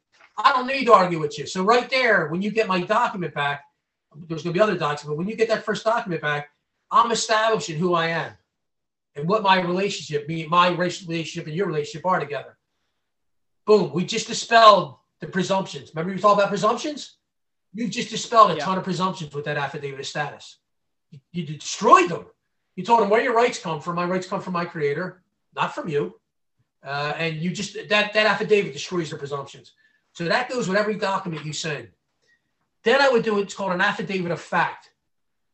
Depending on what they're contacting me about, I'm going to attack that document in an affidavit of fact. An affidavit of fact is each incident specific. So if it's a sewer bill, I'm going to do one based on the sewer bill. Hey, I have no contract with you people. There's no name on your bill. You know, all the stuff that's fraudulent, I'm going to point out in my affidavit of fact. So now they're getting back the affidavit of status. I'm removing all presumptions from them. That's going away. And my affidavit of fact, where now I'm attacking their arguments in my affidavit of fact. And we just said, what's the only way an affidavit gets rebutted? Fact for fact. Fact for fact. You think the person you sent that to, you think they're going to get a rebuttal back from them, fact for fact rebuttal? Cold day in hell, my friend. Not going to happen. You're not getting no affidavit back. So now you've established that. And now when you really want to turn the heat up on them, they're the two documents you're going to send out for every incident. Affidavit of status, which is really just a photocopy. After you do it once, you just photocopy and put it in there. Then you can do an affidavit of fact for each incident that you're dealing with, okay? And then when you really want to get them back off you, you're going to file a notice of claim against them. Hey, you know what? And it'll be in your affidavit of fact also. Hey, I don't see any evidence that you have any jurisdiction or authority over me to do anything you stated here. So technically right now, you are trespassing and administering my property without right. Not only are you trespassing, you've sent me forged documents. You're sending me documents with no names on them. There's no signatures on these documents. You may be lucky and get a name on there. It's going to be a computer printed name. Nobody's going to sign that document because it's liability. So, hey, I'm going to throw that notice of claim in with those two affidavits to say, I'm going to need you to stop trespassing against me, Matt. And I need you to stop forging documents against me. And if you don't, Matt, listen, I'm going to have to file a $100,000 claim against you because you're trespassing and administering my property without right, and you're forging documents against me. This is all commercial stuff now we're doing, basically. It's all based on law, but it's commercial. So now I just dropped a time bomb in the lap of that person that's from the borough or the town. They can't argue about me about my status. If they wanted to argue that I'm not a resident, they've got to rebut my affidavit. Not going to happen. They can't argue with me about the facts because I just addressed them in the affidavit of fact, okay? And they're both notarized documents. So they got to rebut my affidavit on my facts and prove that my facts are wrong and that they're right. And oh, by the way, I just sent them a notice of claim that if they don't stop doing what they're doing and trespassing upon me and forging documents against me, I'm going to make a financial claim against them of $100,000. Here's what that does. First of all, it scares the hell out of them because the monkeys, me and you, the monkeys, we don't do that stuff, man. The monkeys don't send them documents. They send documents to the monkeys. And the monkeys ask, how high should I jump? You know, the monkey sends a document. Wait a minute. Oh, this looks affidavits, claim. Oh, $100,000 claim. The first place that document goes, whoever you send that document to, the borough or the township, goes to the attorneys. The attorneys are going to look over this document. That person from that borough, you're not getting a response from your local government people. They're not writing the response. Never, ever, ever is going to happen. The response is coming from their attorney. Okay? Now let's think about how powerless that is. That attorney, he's a private contractor. He works for the township, the state, the borough. He's just a private contractor. I don't care what he is. He's an attorney. He belongs to the bar association. Does he have any authority over you, Matt, the attorney? Okay. Did you harm the attorney in any way? Did you violate any of his rights or did you harm him in any way? Does he have any personal knowledge of anything in the document that the county sent you? Any of their claims? Does he have any personal knowledge of any of that? No. He don't know nothing about what those claims are. He don't know who made them, where they originally came from. He don't know nothing except that he got handed these documents. So now here's what's going to happen. He's going to write the document up. Sometimes you'll actually get the response from the attorney. Well, that's just like, that's red meat because we just talked about, he don't have jurisdiction, you don't have standing, you have no personal knowledge. Yo, who are you sending me documents? I don't know who you are. I'm an attorney. I don't care who you are. You're making claims against me, aren't you? Isn't he making claims against you? He's saying these ordinances or whatever apply to me. Now he's making claims against me. He's never going to be able to prove that because it's unprovable. So now I go after him if he wants to step into it. I can take their attorney right out of the box. Sometimes the document he creates, the person from the borough will sign. That's even worse because now that person doesn't have a clue of anything that's on that document. So if we ever get into a court proceeding, they're going down. Okay? They're going to sink like a lead weight. And if it ever gets to a court proceeding, that attorney knows he wrote that document for them. There's no way they're going to let that person go into court and talk about anything on that document. So most likely you'll probably get a settlement of some sort, or they'll just make it go away, okay, depending on the situation. So when you do that, by filing those 3 documents, you want to talk about remedy. That's your first stage of remedy, going on the offensive. Stop being defendant. Stop playing the role of a defendant. That's why when you get a traffic ticket and the court sends you the thing for the hearing, your role, defendant, or dear defendant. What do? They're trying to take your role down from man down to a defendant. They're your 3 most powerful documents, okay? That'll get them on their heels. And here's the stuff you're not seeing. When you make that $100,000 claim against them, guess who they got to call, Matt? Guess who they got to contact and let know that there was a claim filed against them? They got to call their insurance company. Yeah. You think the insurance company's happy? What are you guys doing? Well, what the guy submit? Send it to us. Is what happened to me. Send it to us.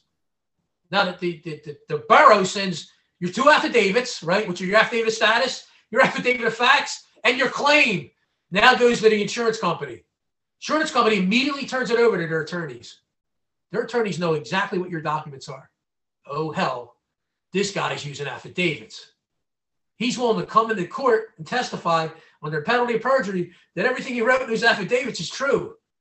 Oh, hell, I don't have anybody on our side that's going to come across and counter him. The borough manager's not going to come across. The attorney can't come across and counter you. There's nobody that can rebut your affidavits. Now they're in a bad position. You've lined them up with affidavits. This is commercial law. An unrebutted affidavit stands as truth. So when you gave me your affidavits, you put a time limit on it, 3 days up to 30 days. So after the 30 days pass and they don't answer you, they're in default. Now we can start moving these into claims, because now I can actually file I could do an administrative claim against them and try and get them to pay me without going to court. And I could file a judicial claim for trespassing and for forgery. Because I could prove all day long, look, you guys sent me these documents, nobody's name's on it. They're making all these legal claims against me and nobody signed the thing. That's forgery, that's fraud. And when I file that with the court against them, those 2 things, trespass and forgery, guess what I'm going to attach to my pleading? My unrebutted affidavit. Hey, I gave you guys 30 days to respond. You didn't respond. Why didn't you respond? Oh, we don't have any obligation to respond. Oh, you don't? So you can just make claims against me anytime you want, and I can't do anything about it? Is that your position? Because then I'd have to be your property. If you could just make claims against me and you don't have to defend your claim, well, then I'm your property. That would make me an indentured servant or slave. It's nonsense. When you think about it, it's nonsense, isn't it? Who's going to come across and knock your affidavits out? Nobody. So this is how your friends, your listeners start getting remedy. Go on the offensive. Stop playing defendant. In other words, whatever they're sending from me to me, Matt, whether it's the sewer bill, whatever, I'm not going to argue the details of the bill. Or I'm not getting into the assessment, the properties. I'm not arguing the details of the assessment. I know the whole thing's fraud. I'm going to attack the process. Hey, you sent me this document. Nobody signed it. There's no verification of anything. You sent me a fraudulent document. You're making all kinds of legal claims in your document. We never went to court over any of this stuff. These are false claims you're making against me. But I'm doing it in way of affidavit. I'm responding by affidavits. Now they're screwed when they get that. They're in a bad position, because if they want to still come at you and there's a court, say they file something against you, they're stupid enough to file something against you, and you went to court, you bring your unrebutted affidavit and you go, hey, man in the black dress, I challenged everything they sent to me. They defaulted. They never responded. Look, here's the green card. And we have green cards over here. They didn't respond. So then how are they doing what they're doing? What are they going to say? Well, we don't have to respond. Well, if they don't have to respond to you or me, then we have to be their property. We're slaves to them. Then we could just do things to you. Well, we know that's not, there's no way that we're slaves. And if they're relying on written instruments, statutes, codes, we have to contract to that. We never signed a contract to follow their law, statutes, and codes. So then they don't have a claim. Everything they're saying is fraud. And you establish it through your affidavits. And your notice of claim sets off a lot of bells with the insurance companies. Because now the insurance company's not happy, because they're going to go, whoa, this guy's filing affidavits against you and he's filing a $100,000 claim against you. If this guy gets you in court, he's going to destroy you. We're going to lose and have to pay this claim. Make this guy go away. Either pay him, give him a settlement, or make this matter go away. Don't bother him anymore, because we don't want to pay the $100,000 claim. That's how you start to get remedy, okay? With those 3 documents. you start to get your remedy, because now you're on the offense. You're not the defendant. It's like we were talking about fighting. You were talking about fighting before. Like, how do you win a fight not throwing a punch? If you get a boxing match, me and you're boxing, and I can't throw punches at you, I'm going to be defended. Every time you're throwing, I'm going like this. The only way I can win the fight is if you have a heart attack, okay? Some crazy thing. There's no way I can win the fight. I got to punch back, don't I? So until you punch back, and you can't be scared to punch these people. You said some people are apprehensive. Don't be afraid. Understand your paperwork. The paperwork I do, we're kidding around before we went on. I do what they call Barney Rubble documents. Fred takes ball. Fred took ball. Barney wants his ball back, okay? It's really no more complicated than that. We're breaking it down to real basic elemental stuff, man. Right. You don't understand that document. Yeah, and the way that I think one of the ways I understand this philosophically is, bullies, they always prey on the weak. If you know anything about, predators and things like that, they always prey on the weak. They don't mess with, strong, empowered people. And so even if you push back a little bit, you can have a lot of success, and you want to have grounds and understand what you're doing, because you don't want to accidentally go in their jurisdiction, and you want to, be sound in your knowledge. But at the same time, you don't want to be bullied and pushed around just because. And all of this works by assumption, presumption, and consent. And so even if you, start just educating yourself, listening to you, going through your documents, because even in my township where I am, people are having success. We had, a meeting, and this was during our lockdown type of deal. And someone I know, they got the cops come out their door, blah, blah, blah. Everybody got tickets, and they basically said, no, thank you, rescission on it. And we haven't heard back from that. So we're seeing how that plays out. But there's people testing it. And so as people know, and then push back and hold them accountable, because what they're doing is fraudulent. And so one of the things I'd love for you to speak on, because I don't exactly know how this works, but everything is like bringing them into the jurisdiction, right? You maritime admiralty law. And I imagine then that's like this pirate ship trying to give around offers, right, to everybody when we're basically under God, and there's like, oh, here's your offer for this thing. Here's your offer for this thing. But we don't know that. So we're just accepting these offers, and we're accepting this little bit of bullying and coercion. And then the other thing that I was wondering about is the what I've heard around the without prejudice and just getting out. Like, we want to basically stay out of Rome, stay out of Babylon, stay out of like Caesar's palace and our Caesar's jurisdiction. Don't even sign a document. Don't ever sign another document then like that. Like nobody can make you sign a document. Oh, how can somebody? Can I make you do something? No. If I can make you do something, you would be my slave, wouldn't you? Hey, Matt, go cut my grass. Hey, Matt, go shopping for me. Hey, Matt, write your signature down here for me. Isn't that what they're doing? Isn't your signature your information? Isn't it your property, your signature? Your signature supposed to represent your intent. And then I think like the without prejudice is like, I have no duty to perform. Here's how powerful your signature is. If I create I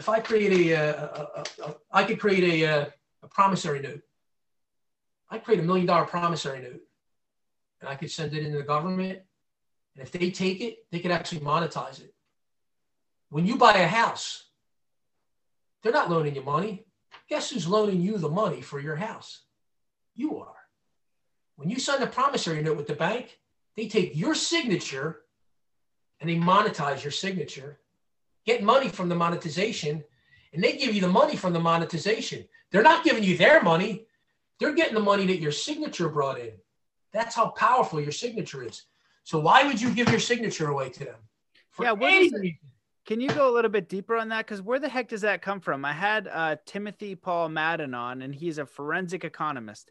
He was trying to describe to me about the mortgages and where the money comes from. My brain hasn't really wrapped around it yet. But when you get the mortgage and go to the bank, like where does it, whenever you sign something, it creates value or something, or even when they make a ticket for you, like they say sign the ticket, and if they don't pin it on you, they have to pay or something. Can you my brain is fuzzy with that. I don't understand all that.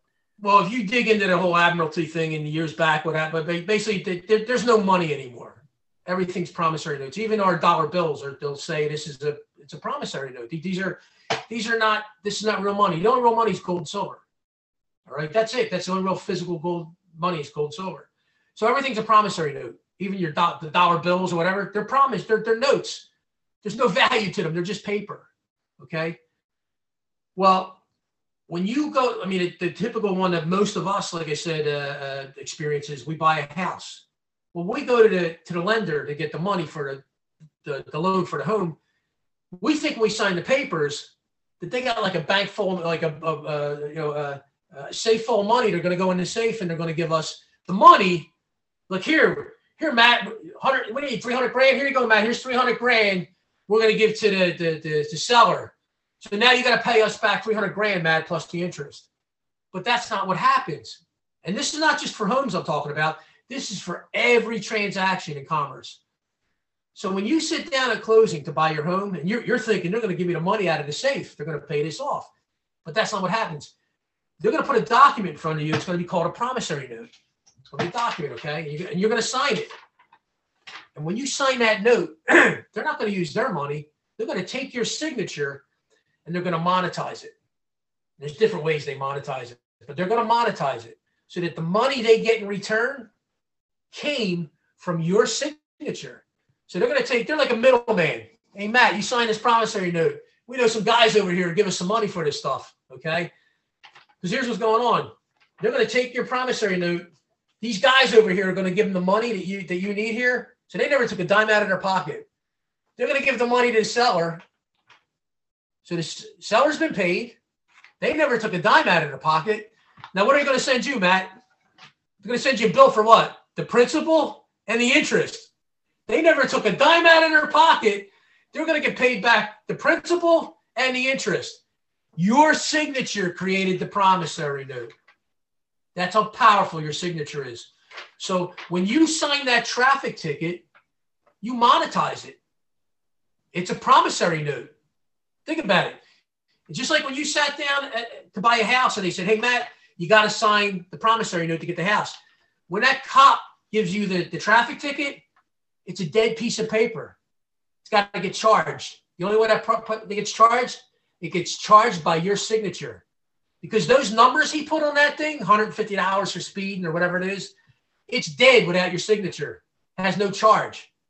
When you sign that ticket, you just sign an instrument with your name on there. Remember we said if the bank can do it, the municipality, the municipality that's dealing with that, they'll take your ticket and they're going to go monetize it, Matt, and they're going to get paid on your ticket right away. They're going to get paid on your ticket. So now they're collecting money from the ticket. They're not going to give it to you. So if the ticket's $150, they're going to get paid the $150, right? They've already been paid because we know how the house thing worked. They took your note, they gave it to these guys over here, and they gave them the money, and then they paid the seller. Well, in the traffic ticket, they took your ticket, they gave it to them guys, they gave them the money, they gave them the full amount of the ticket back, and now they're going to bring you into court, and they're going to say, you owe us $150 again. So they're getting paid twice on that traffic ticket. They're monetizing that traffic ticket twice.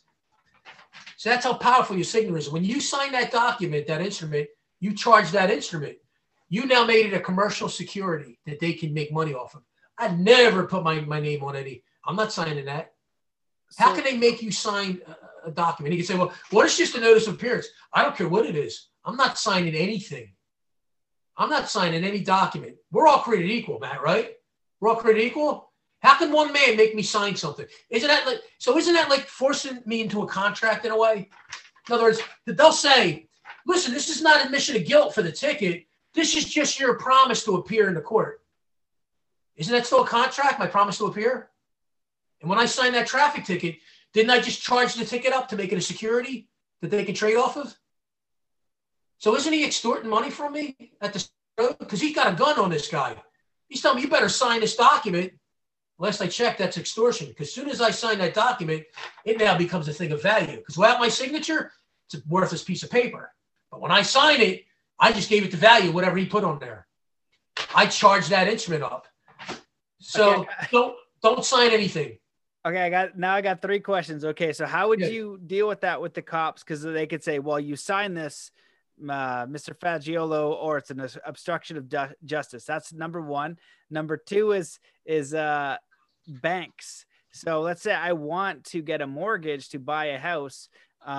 If I don't sign the papers, then I probably don't get the money. So how would I do that? And is there a better way to do that process? And three, where's the money coming from? Somebody told me it was your birth certificate. There's like the birth certificate creates value. I know it's traded on the stock exchange because we create, as a human being, we pay taxes. So there's revenue there. So you're a citizen that is traded on like the stock exchange, which is insane. So some people said it's from your birth certificate. So where would that money actually even come from? So do you have an understanding of those? Yeah. So obstruction of justice. Me not signing the document isn't obstructing anything. How am I obstructing justice by not signing the document? Where on earth is this guy going to walk into court and say he has power to make me sign something? Sir, under what authority do you have to make me sign any document? What'd you do? Well, I'm a police officer. I can make people sign things. What evidence you have of that? I mean, they're just an absurd claim. So he's going to try and bully you. You better sign this. I'm going to arrest you. Wait a minute, let me get this straight. You're going to arrest me for not signing the document? There you go. Sign me up. Go put the cuffs on me. Arrest me for not signing the document. I'm going to take your home, your bank account, and your business from you. Please arrest me for not signing the document. Because you have a right not to give your signature away. That's your right. These are rights you have. No one can make you sign a document. I can't walk up to you on the street and say, here, Matt, sign this. I'm so-and-so. I got this fancy title. Sign this. No, I'm not signing anything. No one can make you sign it. They can't make you do something. You'd have to be their property. If they can make you sign a document, you'd have to be their property. Ridiculous claim. I would risk getting arrested. And I would stick my hands out and say, please stick the cuffs on me and arrest me for not signing your document. Because when you find out how frivolous and fraudulent that claim is, I'm coming after you personally. I'm coming after your home, your bank account, your business. And I guarantee you're not going to be a cop by the time I'm done with you. Because no insurance company's going to want to touch you. That's what they do it through threat. I watched a few videos of people doing this and holding their ground and say, I'm going to arrest you. And they're saying obstruction of justice because they're not answering the police. Excuse me, sir. But you don't have to. Excuse me, sir. Yeah. How exactly am I obstructing justice by not signing the document? Yeah, or no, because they're wearing a mask. So this is one of those wearing a mask videos, right? But you don't have to answer questions. So the guy wasn't answering questions, giving him his details. He put him so the police officer's harassing him over and over, arrests him, puts him in the car, and then just lets him go. So they're gonna push and they're gonna harass. It's just most people are so afraid of that, but they have nothing. You're not agreeing to their tyranny, but you always want to do it. I've heard do it in a very respectful way. I like Robert Bernard's way. He's like, you treat them. He says it better. I shouldn't say it like this because he's like, treat them like children. You know what I mean? But they also have guns. So you want to be very respectful and just kind of agree and go, not agree, but like, I don't know. He does it the best way, but it's like, you have to be very respectful. But understand they have their point of view, you have yours, and as long as you're not entering a contract, you're going to be fine. You know what I mean? But they're getting more coercive and more violent, it seems. So it's a tricky thing. They have arms on them, so you don't want to mess with these people. You know what I mean? They can hurt you, so you want to be as kind as you can, but not sign up. Does that make sense? And watch Robert Bernard's video on that because he explains it really well. I see him. I know Rob, but think about what you just said. They stuck that guy in the back of the wagon, whatever, and they let him go, right? So evidently he didn't commit a crime, did he? Exactly. Yeah. But so isn't that a false arrest? What they did with him? Yeah. Okay. Isn't that assault and battery? What they did to him? Yeah. Okay. So what are the 3 documents we file? Affidavit of status, affidavit of facts. Hey, I wasn't breaking any laws. I was here. I have to wear a mask. There's nobody can make me wear a mask. I wasn't doing anything. I didn't break the laws. And because I wouldn't follow some, I don't know, unknown policy. I don't know who's got authority to make me wear a mask. No one could show it to me to date. I've yet to see it. You assaulted me. You battered me. You kidnapped me. And you performed a false arrest against me. Put that in your affidavit of fact. Now I'm going to file a notice of claim against that cop that stuck me in the back of the wagon, and I'm going to ask for $60,000 or $60,000 an hour. I would ask for however long he detained me. If he had me for a half hour, I want $30,000. Okay. Now I filed those 3 documents against that cop. Now we're operating also in the law world, and we're operating in the commercial world now. That's a valid claim you just filed against him. Hey, you trespassed and administered my property without rights. Your body's your property. That's going to be spelled out in your affidavit. You trespassed and administered my property without rights. You committed forgery against me. You claimed that some policy was applicable to me. So now you file that claim against him. Now the cop's got a problem. Because now he's got to come into court when you actually sue him and explain how he did what he did. How does he explain what he did? If you committed a crime, sir, did I commit a crime? Well, no. Then why did you assault me, batter me, kidnap me, and falsely arrest me? Sir, did I commit a crime? Yes. Sir, why'd you let me go? Did you let him go? Right? He's done either way. For keeping him, he's done. And for letting him go, he's done. You set him up with that, okay? So, but bottom line, don't sign anything. Sir, I'm not going to sign it. Sir, let me get this straight. Let me get your position straight. Are you saying for me exercising my rights that you're going to arrest me for exercising my rights? Because that guy wouldn't talk to him, he said, right? He wouldn't give him information. He was smart. Sir, I have a right not to self-incriminate myself. That's pretty much worldwide, too. That's not just in the U.S. You have a right not to self-incriminate yourself. Well, anything that comes out of your mouth, they're going to take and they're going to twist, aren't they? They're going to use it against you. Best thing you can do is shut your mouth. Don't talk. Sir, anything I say or do, can you use it against me? Because that's even in the Miranda rights over here. Anything you say or do can be used against you. So, sir, anything I say or do, can you use it against me? He's got to say yes. Sir, I choose not to incriminate myself. Anything I give you is incriminating, and anything I say is incriminating. Sir, I'm going to stand on my 4th and 5th Amendment rights. I choose not to incriminate myself. Because anything, if I sign something, aren't I incriminating myself by signing a document? I don't know what the hell I'm signing. This guy, dark out. This guy's got a citation. It's all small print. I can't read that print. I got to analyze that print. I don't know what I'm signing. Sir, I can't sign that document. I have no idea what's on that document. Sir, I can't sign that. Sir, if you got to arrest me for not signing the document, by all means, arrest me. We'll hash it out later, you know?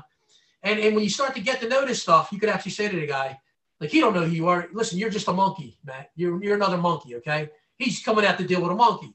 And then you say to him, hey, sir, listen, with all due respect, you're a private employee of a municipal corporation, whoever hired you. That's technically what you are. You're a private employee of a municipal corporation.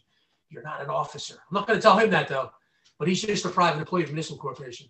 So let me explain how this is going to play out. I mean, with all due respect, I'm not looking to harm anybody. But if you write that citation and do anything against me, I'm going to have to file affidavits against you in a notice of claim. And my claim is going to be a hell of a lot more than what your citation is. So your ball. You let me know what you want to do. So if you want to arrest me and do this, you're going to get affidavits and a claim filed against you. And I'm going to put you in commercial default. You're going to default. You're not going to answer my affidavits. And then I'm going to enforce my claims against you. And you may not be an officer by the time I'm done with you. Well, with all due respect, Sarah. Yeah, so I've got a few examples, like Mark Batelik out of Australia, who's been helping people. Will say when the police come, ask for their name, their badge, and their indemnity insurance. I don't know if we have that in Canada, but it's insurance the police hold so they act honorably. Like, they all have it. Honorably, great. You know what I mean? But if not, like he says, go after their insurance, because then sure. you're gonna, you have some remedy there, right? Just to let you go about your business, because you have a right to travel. As long as you're not harming anyone, leave me alone. You know what I mean? And otherwise, like, what are you doing? And then the other thing that I was going to say is, like, people are so concerned with getting arrested, right? So when that guy pushes the limits, the cops are pushing the limits, they're getting arrested, but they're being let go. They're using assault and what's it called? Like aggressive manners. And so coercion. Coercion. You need to, understand this process. And so another story that I was told was, a man got arrested and they want to fingerprint him, right? And he's like, I'm not consenting to that. And he goes, well, and then, so he's talking to the officer, goes, what happens if I don't consent? He's like, well, I'm going to throw you in this holding cell and do these things. He goes, okay. So he writes on there under threat of harm, and isolation and whatever, and then does the ticket, or does the prints. Well, a few weeks later, they call him back in. The judge is furious because they said fingerprint him again. He gets called back into fingerprint, and he's not going to do it. And the police officer came up and was like, we're not going to do it again. I've already got the prints, but the judge couldn't use them because he said, I don't consent, under duress, like you're enforcing this on me. But what does everybody else do? They just do it. Yes. You just do what we're so trained to do what we're told. And it's such a scary thing. Like, I don't want to mess with it yet. You know what I mean? I'm like kind of, just trying to stand on my own 2 feet so I can have an understanding. But like you said at the beginning, it's like man versus man. It's not like I'm not out there. It's like when they come to your home and try to make you do something. Or I saw another video online where the police officer has him pulled over and he's just like, oh, well, let's be respectful here. Like, you can ask me because the guy keeps asking the cop questions. Right. And he goes, well, let's be respectful here. You're asking questions. I can't ask you questions. Well, the guy isn't the one trying to approach the other guy. You're approaching me. Get out of here. Like, I don't want anything from you. Go in peace. Go about your business. Allow me to go in peace.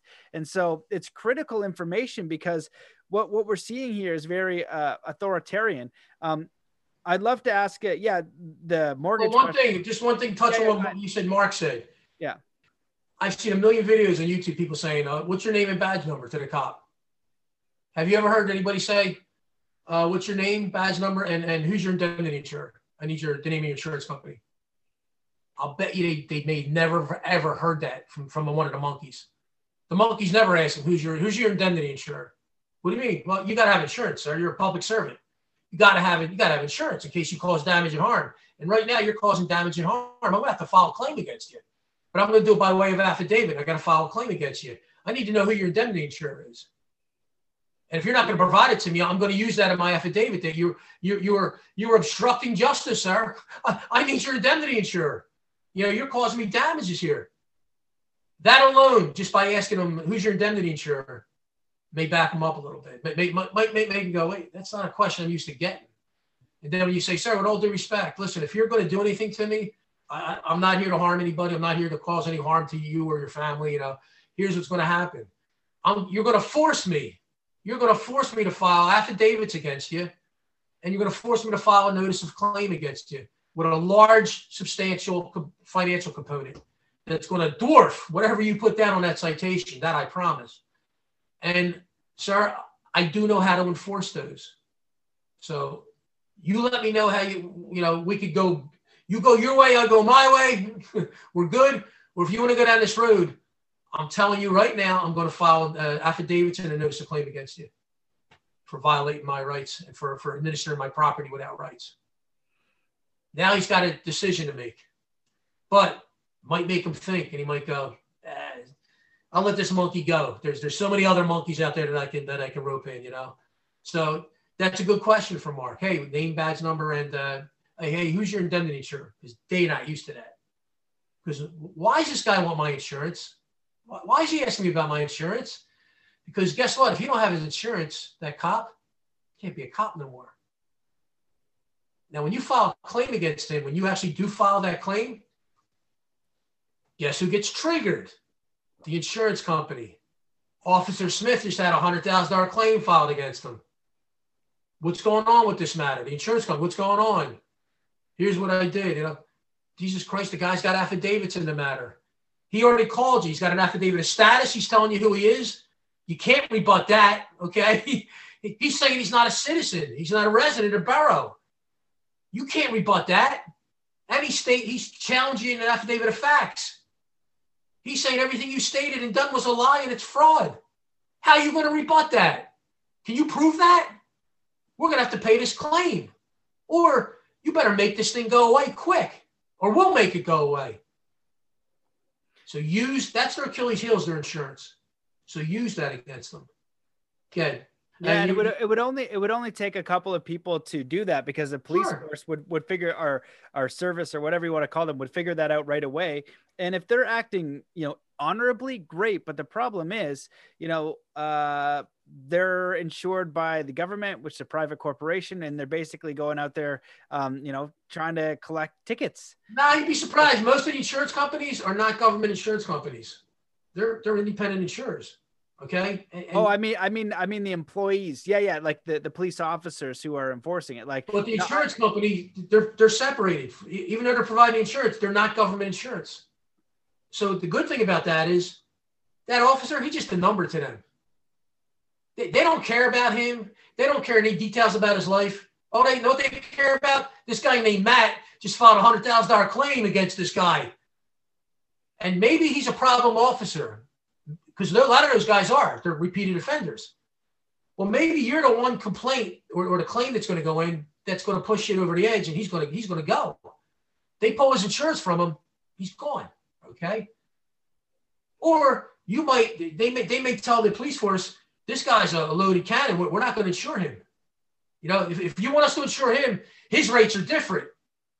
Everybody else's rates are this, but him, we've had a lot of claims come in against him. He's got to pay a higher rate. Everything's dollars now. Now the police force looks at him and goes, we're not paying any more money for him. We got 1 million people want to be police. Next, move the next one in. So that's what puts pressure on him. When Mark's right, when you ask for who's your indemnity insurer, now the wheels got to start turning his head thinking, why the hell does this guy want my insurance company? He's going to do something to me. And you asked about where's this money come from? Yeah, they have monetized your names, or our names. They set up trusts under our names. When you were born, they set up a trust under all our names. Okay, we each got a trust out there. And your treasury, your country's treasury, that's where the money comes from. Or they're not money. Let's not call it money. That's where the digits come from. The fake money comes from. It comes from the treasury. So that's who everything gets balanced out with the treasury. Okay, that's where the money comes from. Banks getting loans you asked about. Listen, if you need the money and you go to a bank, you got to dance the dance. You got to walk the walk. Listen. If you don't have the money in your pocket, even though you know it's fraud, what they're doing, if you want the money to buy the house, and you got no other way to get it, you got to be the puppet. You got to agree to be the puppet. There's no way about it. But if you've got the money yourself and you have the cash out rate to buy the house, and you go buy the house, here's some cool things. Here's a cool thing you don't have to do. If I go buy a property and I can pay for it in cash without any mortgage company involved, I tell the title company, you register that title, I will clean your clocks. You give me that title. You don't register anything with that county. That's my property. Remember, a contract can only exist between two people. So when I bought that house, even though the real estate's like a middleman sort of facilitating it, it's me and the seller signing that contract. The real estate's not signing the contract with us. It's me and the seller that are signing the contract. So then I want that deed. You give me the deed after I give you the money. You give me the deed, because I'm not registering the house with the county. I don't have to register my property with anybody. I don't have to register my house, my boat, my car. If it's my property, I don't have to register it with anybody. So give me the deed. I'm not registering it. So if you can do it in cash, that's how you get off the tax rolls. They can't tax you when you're not registered. But if you need the money for the loan, you got to dance the dance. That's pretty much what it is. You got to dance the dance. But if they do anything little seedy, there's a lot of things you could do to them to take them down. Because remember you're talking about where the money comes from? Well, there's very smart guys that I know that have done this, that they submit affidavits with like 25 questions on them, and they're unanswerable questions. Hey, where did the money from the loan come from? Did it come from my signature? That's one of the questions. Well, if we're in an affidavit and I got you in a court case, you got to answer truthfully. Did the money for the loan that you gave me, did it come from my signature? Yes. Okay. So you didn't offer anything of value in return? No. Okay. So then we never had a contract, did we? We never had it. There was never any loan agreement. Because what's a contract? Offer. They offered it to you. You accepted. Consideration. Hey, Matt, I'll paint your fence. You give me money. So you're going to the bank. Hey, I'll take your money. What did the bank give you then? If the money was created by your signature, is there any consideration from their part that they provided in this deal? No. Nope. So you can knock them out of the box with those 25 questions. Hey, where did the money come from? And what consideration did you contribute to this deal? Because evidently, I funded the entire deal. My promissory note created the money that created this deal. But there's like 25 questions that they don't want to touch. So that you can do to them. But I look at it this way. Even if their service agreement, I know they're dirty, the way they operate. If I decided to take the money and make that commitment that I'll pay it back, I pay it back. I paid all my mortgages off, you know. I know what they're doing is fraud. But as long as they hold their part up and I do what I'm supposed to do, let their world be their world. If I don't need their money and I can have the cash, then I don't need them. Then I'll just pay for it in cash and be done with it. But if I make the agreement to follow whatever, I'll hold it. I'm not going to try and get out of the loan agreement. I'm not like one of them guys. There's guys out there that are like, let's go get houses for free. Yeah, we'll sign this. No.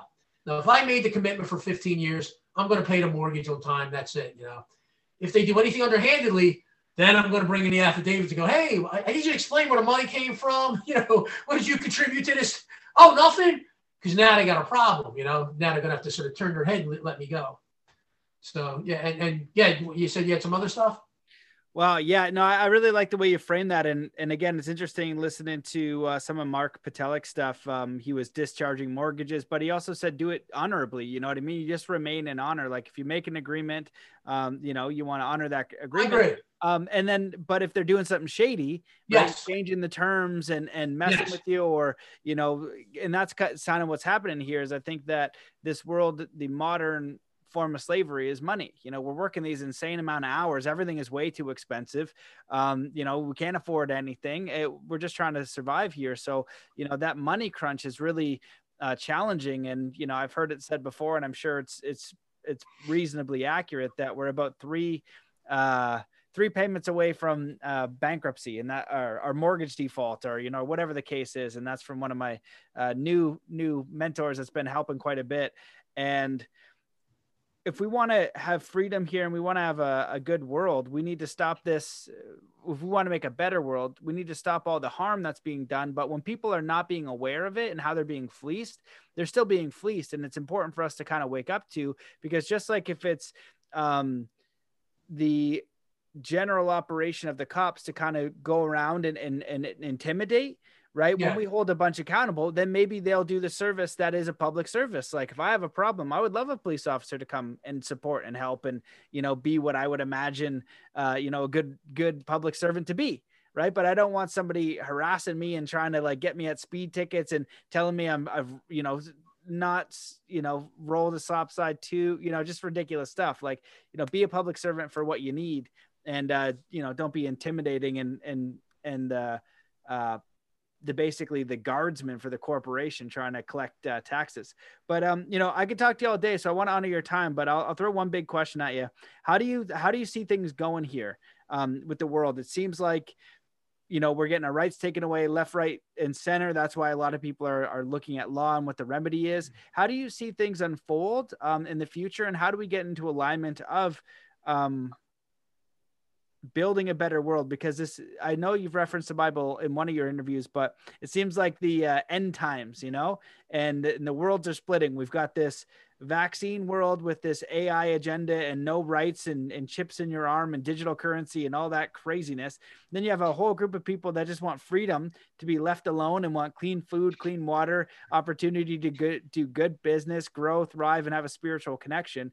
And it's fractaling. So how do you kind of see things going with your work and what you've been doing? Well, let's look at it this way. Back when our country was founded, back at the Revolutionary War, it was actually said that that was done through 3% of the people that were the uprising. Okay, that's the other 97% were just going along with the UK, with England, with Great Britain. So that was came from 3% of the people.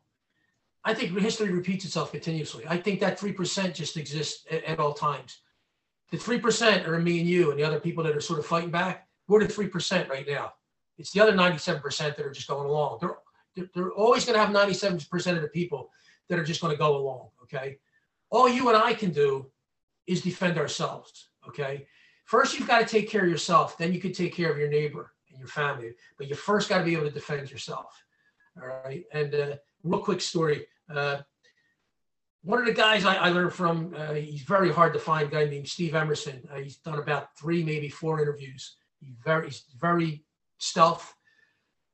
Steve became like a property tax expert from reading codes, so much so that he would take anybody apart, even the legislatures would take apart.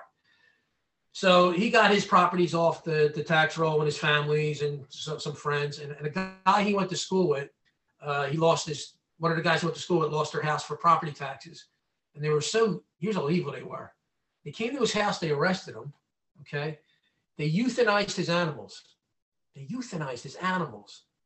Sold all his stuff. I mean, they were treacherous. So Steve taught this guy, remember, he can't use an attorney. Steve wrote the lawsuit up for him. Took him 6 months to teach the guy how to litigate the suit. He said it was to the point where he could litigate it as good as I could. So either one of us could litigate this. They filed a $400 million claim against the county. County came back, offered $800,000. Said, nah, we'll take our chances. So they called him in for a couple interviews. They wanted to talk to them. They wanted to make sure, did some attorney fill this out for them, or do these guys know what they're doing? After the second meeting, they settled for $38.2 million. The guy kept 30. He gave $8.2 million to Steve, okay? The reason I tell you that is through statement, and here's the funny part. Now this guy's just got $30 million. You know that guy insisted that he wanted to move back in his house? So they had to get the people that were in his house out.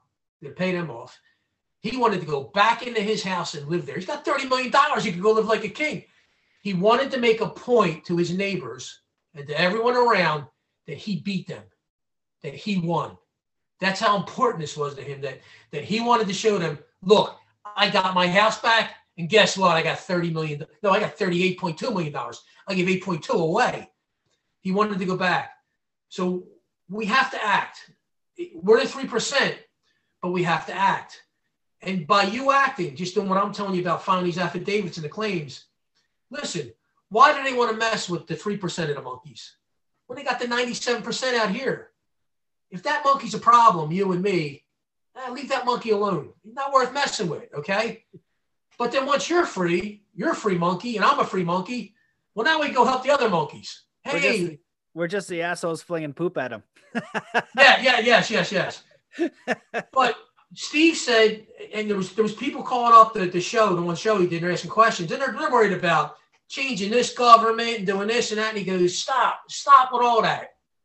Worry about yourself. Don't worry about what they're doing in Washington or what your local pinhead politicians are doing. He said, you need to learn how to take care of yourself first. You can't help anybody unless you can help yourself first. Don't try and change the world. It ain't going to happen like that. It's got to be done one man at a time. So you got to be able to take care of yourself, get off their radar, because you're gonna be such a pain in the ass to them with filing paperwork. They go, oh, that friggin' guy Matt, that's a pain. Don't send him though. He's a friggin' pain in the ass. He's going to send 1 million documents to us now. We're going to get drug in court. Don't send him that, because Steve, after he clocked him, Steve don't have insurance. He don't have a license plate. He don't have registration. He drives around without anything. They don't touch Steve. Why do you think they don't touch Steve? Because Steve knows who he is, and he knows how to enforce his rights. And anybody that messes with Steve, they're going to get their clock clean. So that's how you and I have to become. We've got to become that way. And that's the purpose I set that site up, was to sort of lay a roadmap out with the tutorial videos. Like, listen, watch me go after this judge, or watch me go after this politician, so that when it happens to you, you're going to go, I'm just going to go walk it Alphonse's video there, and I'm going to adapt it for my situation. But now I got a roadmap on how to go after this guy. I'm not one of the monkeys holding up in the corner not knowing what to do. I got the roadmap out there. I got videos out there. I got paperwork, documents up there I can use and edit. So we got to become, basically, we got to fight back. And think about the power of fighting back. Now, listen, I've been messing with these property tax people for a couple of years now. I got them lined up. I got them in default with affidavits. I know their assessments are total fraud. I mean, it's so obvious they're fraud. I got the records coordinator making perjury statements, telling me that their assessments follow this way of doing things. And I can prove that it doesn't, that these are not signed assessments. Nobody signed these assessments. Gee, I wonder why nobody signed these assessments. Maybe they know they're committing fraud on a grand scale. Nobody wanted to sign it. So I got them lined up. Now, they're cocky, they're arrogant. And this is how these people are. Well, guess what? They're going to have their day, because when I clock them, it's going to be a substantial number, well over 10 million, okay? But I'm one guy, okay? Now imagine me filing against them, my county. I'm just one guy. Now imagine me filing. See, what if 100 of my fellow people, men and women around me in my area, in that same county, what if they followed me and we all filed $20 million lawsuits against them, basically claims against them? Remember I said when you file a claim against them, who do they have to notify? Insurance company, right? So I filed a $20 million claim. I'm not even in the judicial process yet. I'm not even in the courts. Remember, I'm giving them the 2 affidavits, affidavit of status, affidavit of fact, and my notice of claim for $20 million. Hey, you've been stealing money from me for 30 years. You had no authority to be taking money from me for taxes. Everything you did was fraud. I'm making a claim against you people for $20 million. I'm one guy. What if 100 of my fellow men and women in that same county, what if we all filed $20 million claims? 100 times 20 million. Ooh. Imagine those claims coming into that county. Another one, another one, another one. Yeah, we just got another claim filed. $100 million. Oh, it's got another one in, $100 million. What's the insurance company going to do? What the hell are you guys doing? Why are all these claims coming in? What's going on? They're fighting us on the property tax stuff. What did they send you? Affidavit of status. I don't live in your county. I don't live in a piece of paper. Okay, the county's a piece of paper. It exists only on paper. They try and confuse us. Like they'll say, I live in Aston Township. They'll say, the Township of Aston. Listen, there's a geographic region known as Aston. That's the physical land. It's just a geographic reference. Then there's the Township of Aston. That's a municipal corporation that exists on a piece of paper. I don't live in the piece of paper. Sorry, I don't live in your Township of Aston. Now they're looking at those affidavits and they're bulletproof. You're stating that my rights don't come from you. I'm not a citizen of your group. I'm not a resident of your group. Oh, by the way, the documents you sent me, they're fraud. Here, I can prove in court that they're fraud. Matter of fact, your documents are so fraudulent, you can't even bring your own document into a court of law. You know why you can't bring your assessment into a court of law? Because the assessor who created that assessment never came inside my property or on my property to witness what the assessment is. So if you don't have personal knowledge of the assessment, isn't that fraud? If I said I'm going to assess something, like you hire me to assess a house, and I drive by it and I go, yeah, it looks like about 300 grand. Here you go, Matt, 300 grand. Didn't I commit fraud against you? Isn't that fraud? I didn't inspect the house. It could be rat infested. It could be a burnout shell. I never inspected it. So everything I put down in that assessment that I gave to you is fraud. I can't come in and testify that my own numbers on my document are true. That's called forgery and fraud. So I said they can't even come in and testify to their own document. So if a group of us, even just as little as 100 or 10 got together, and we all did this, and we filed $20 million claims, 20 times 10, $200 million in the county of claims. You think you're going to get notice from the county? They're going to go, whoa, what the hell's going on here? We got 20. It looks like a movement's arising, doesn't it? What if another 10 people on top of that, Matt, started filing claims? Now we're at $400 million of claims. That county's going to S themselves, okay? They're going to go, oh my God. And their insurance company's not going to be happy. What the hell are you guys doing? There's $200 million of claims came in here within the last 2 weeks. You better get these people off your friggin' assessment rolls, because if we go to court, we're going to lose. You can't even bring your assessment into court. He's telling you right in your documents, your assessment's fraud. It's forgery. Guess what? He's right. When he gets you in court, your own assessor can't get up there and explain where they got the authority to do the assessment, and they can't explain where the numbers came from because they never witnessed them. You better get them off your assessment rolls. Boom, they have to start taking you down, because here's the worry. They got $200 million claims sitting there. What if 30 more people pop up? What if this is a movement that's going on that's in the area? Because all they're seeing is the same claim. Another 20 million, another 20 million. That are in fear of you, the people, because they don't know where the next claim's coming from. Is there another 10 claims coming in? Is there 20 claims coming in? Because we're not going to be able to weather this storm. Our insurance company's not going to like this. And if they drop them, their insurance company, guess what happens? The town don't exist anymore. That town government doesn't exist anymore. They're done. You got to use your leverage. So, and it doesn't think about, we said the 3%.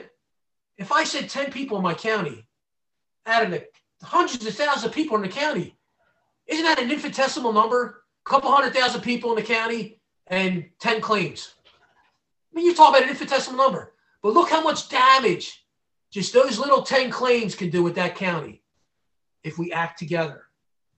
If you follow me, you know, your neighbor follows you, you get a group together and act in a group. Get a group around you. Tell your people. Get a little group around you. Get a meeting group together. Work out the methods, the system, so you can support each other. And then when something comes up, like your tax bill, whatever, and you want to attack it, file individually, but as a group. Imagine you got 20 people in your group and you file $20 million claims, 20 people, 20 million, 20 million. Here's what you're doing to them too. Now they got to worry about their insurance. Any legal papers you send to them, who are they going to go to, those papers? They're going to go to their attorneys, right? So if you had 20 claims filed in the county, how much billable time is that creating for the attorneys? What do they pay, $400 an hour, $500 an hour? Look how much the county's paying just to deal with the claim. They're not even paying the claims. They're just dealing with the paperwork that the attorney has to do, because that attorney's not going to go through your affidavits in like 2 seconds. He's going to spend hours on that. Yeah, $500, ring, $500, $500. That's going to start adding up a lot of money, isn't it? So you want to become the monkey that's a problem. You want to become a bad customer. You want to become just a horrible customer, Matt is. He just, every time we send Matt something, he sends us a claim. He knocks us on the rear end. Stop sending that guy stuff. He's killing us. This is our way out, the 3%. And it doesn't even take 3%.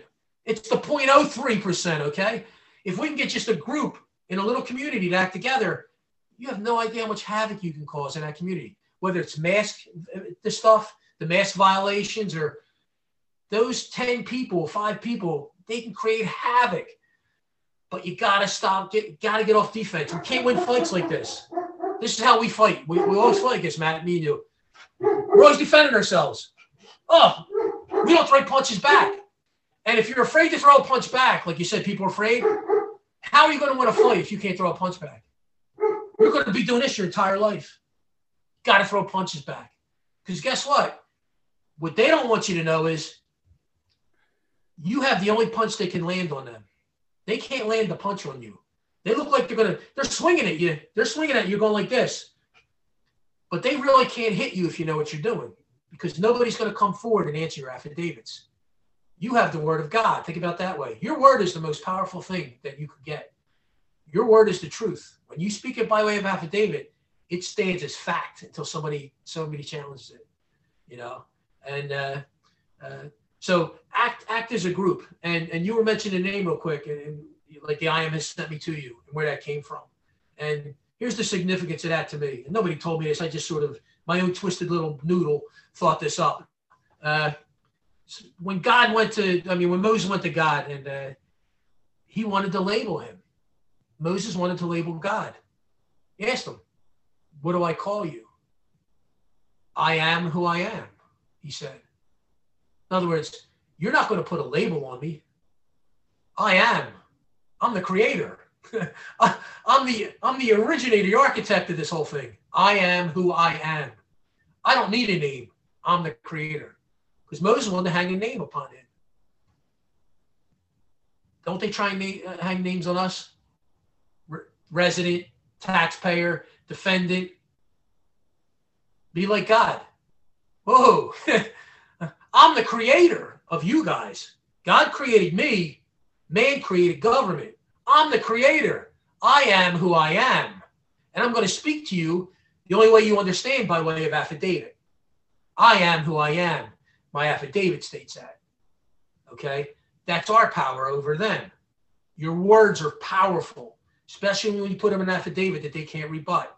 And so that's the main thing, is God will not let himself be defined In other words, you're not going to take a man-made label, he was telling them, because back then there was a million different gods. You know, the Egyptians had gods, and everybody, the Ra, and everybody's got their own different gods. And God said, you peons basically are not going to take one of your little names and attach it to me. No, I am who I am. In other words, I'm the creator. That's who I am. And that's me and you. When you do our affidavit of status, we're the creator. Hey, government, you were created by man.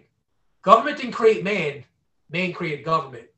I am who I am. As stated right here in my affidavit of status. So that's the story behind that, the significance to me when I say I am has sent me to you, because when he said, well, who would I tell the people sent me? He said, you tell them I am has sent me to you. In other words, you don't need to attach a label to me. I'm the creator, and you and I are the creator of government. Even though we didn't specifically put it together, that government was created for our benefit. That government was put together to protect our individual rights, and that's not what these people are doing. These people got it all flipped on its head, that they think they're your creator, and they're telling what you to do. But they're your creator because they have put a spell on you by calling you a resident, a taxpayer, a defendant. No, don't ever let them put a spell or a word upon you. Like, God, no, I am who I am. I'm going to stick by my affidavit. Unless you want to come up and challenge my affidavit, go away, because I'm going to clean your clock. When it all comes down to it, you're never going to be able to beat my affidavit. That's in commercial law and that's in judicial law. Affidavits, an unrebutted affidavit stands as fact. That's our safety. Get your paperwork together, act as a group, and worry about taking care of yourself. Don't worry about saving the world. Worry about taking care of yourself. Then reach out and help your neighbors. I look at it this way. It's like trying to pull your mom or dad out of the matrix after you're done, you know. Then you go try and get your parents out and your cousin, because it's hard. Listen, trying to tell people this stuff, they think you're nuts. You tell them this stuff, hey, listen, see the name in your license, that all caps? That's a trust. What are you talking about? What do you mean it's a trust? That's just upper capital. That's a trust they got set up in your name. They're going to think you're nuts. So take care of yourself, then try and reach down a rabbit hole and get whoever else you can start pulling out, you know. But you got to do one at a time. So, Alphonse, man, that's all amazing. And one kind of analogy I think about this is like, it's almost like guns 2.0. Like in the States, you have the right to bear arms. Well, if there's a parasite or somebody trying to harm you and everybody has an arm, it's like, oh, maybe I'm not going to go in this guy's house or try to harm him and his family. Right. And so if you're looking at this predatory system that's kind of happened, it got inverted. And, you know, I don't think they're attacking the States through warfare now. It's all this subversion. And now it's coming from all this, you know, deceptive system. But the nice thing is we have the power. Like when you have the understanding, we actually have the upper ground, we have the power, but we need to reclaim that. We need to make our claim in our power for what it is, and then go to peace. You know what I mean? Go the peaceful route. You're not, you know, just let them do their thing and don't take on the whole system. Just say, hey, you're not going to infringe on me. I am going to move over here with my knowledge. And so I feel like this knowledge here is like guns 2.0 for the version that we're in right now. Back in the day, maybe you had a group of people that would come physically try to take your house and you're like, well, I'm going to shoot you if you do. Like, I don't want to, but please stop trying to take my house where my home is. I'm going to, you know, and if you don't listen to no, I'm going to shoot you. Well, now it's transformed in some other parasitical system where they're going to do it through money and take your stuff and take your things. And we aren't sure what the remedy is, but if we can kind of arm ourselves with this knowledge, we can protect ourselves. And then exactly like you said, our friends, our family we can help them too, because, you know, trying to change the system at the top isn't going to work. But if we're filing these claims, if we're doing this, it's going to change the system. They're going to stop doing things the way they are. And just like anything, if you can keep getting more, if you can get away with more, people who want to take from you tend to keep going. So they're going to keep going and take as much as they can until we reclaim our power and say, no, that's enough. And we have to do that as an individual, and we can do it as small groups, and then we can do it as bigger groups as we lead the way. So Matt, if I want to take your house and I'm the county, I just keep raising your taxes till you can't pay it. Exactly. Didn't I just steal your house from you? Yeah. So then you're a slave. If you're not going to fight back, you're a slave at that point. You're at their beck and mercy, basically. In other words, when they decide they're done with you, they're just going to raise your taxes to a point where you can't pay it. So you're either going to have to sell your house, which you probably can't do, because who's going to want to buy your house with those taxes up there at that rate? And you're going to have to abandon the house. and they're going to foreclose on you. They're just going to take your house. So you either fight back now, like you said, if you let them keep doing what they're doing, they're just going to, you give them an inch, they'll take a mile. They're just going to keep doing that. So you either fight back now, and right now you got a good chance with all this mask stuff. You better fight back now, because in a year or so, you may not have a chance to fight back. You know, it's now or never.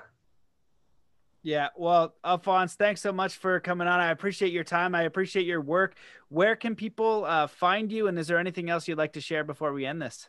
Nah, the best place is get us on. The group on Telegram is really cool. I like the Telegram group because it's real focused on helping people. Like somebody will say, "Hey, I got this problem," and there's like 5 people saying, "Well, here's this paperwork. I did this." So it's a lot of helpful people in there. You get a lot of help right there. Go to the website. It's register for free. I hate that word register, but that's the only way I can keep the parasites out of my site. Okay, because if anyone could just then they could do all kinds of nefarious things. I would just let anyone do something. So go there, register. You can download all my documents for free. There's dozens of documents up there. And there's a message form up there. Some people are posting stuff also. But basically, don't get overwhelmed. I know I hit you with a lot of stuff, you know, and it sounds overwhelming. But it's really the basic stuff. You know, you're not somebody's property. And unless you have a contract with somebody, they can't attach you to any kind of piece of paper. And just get real elemental like that. And if you want to start deprogramming yourself, your people, start with the Carl Lentz videos and the Mark Stevens videos. There are a ton of them up there on YouTube.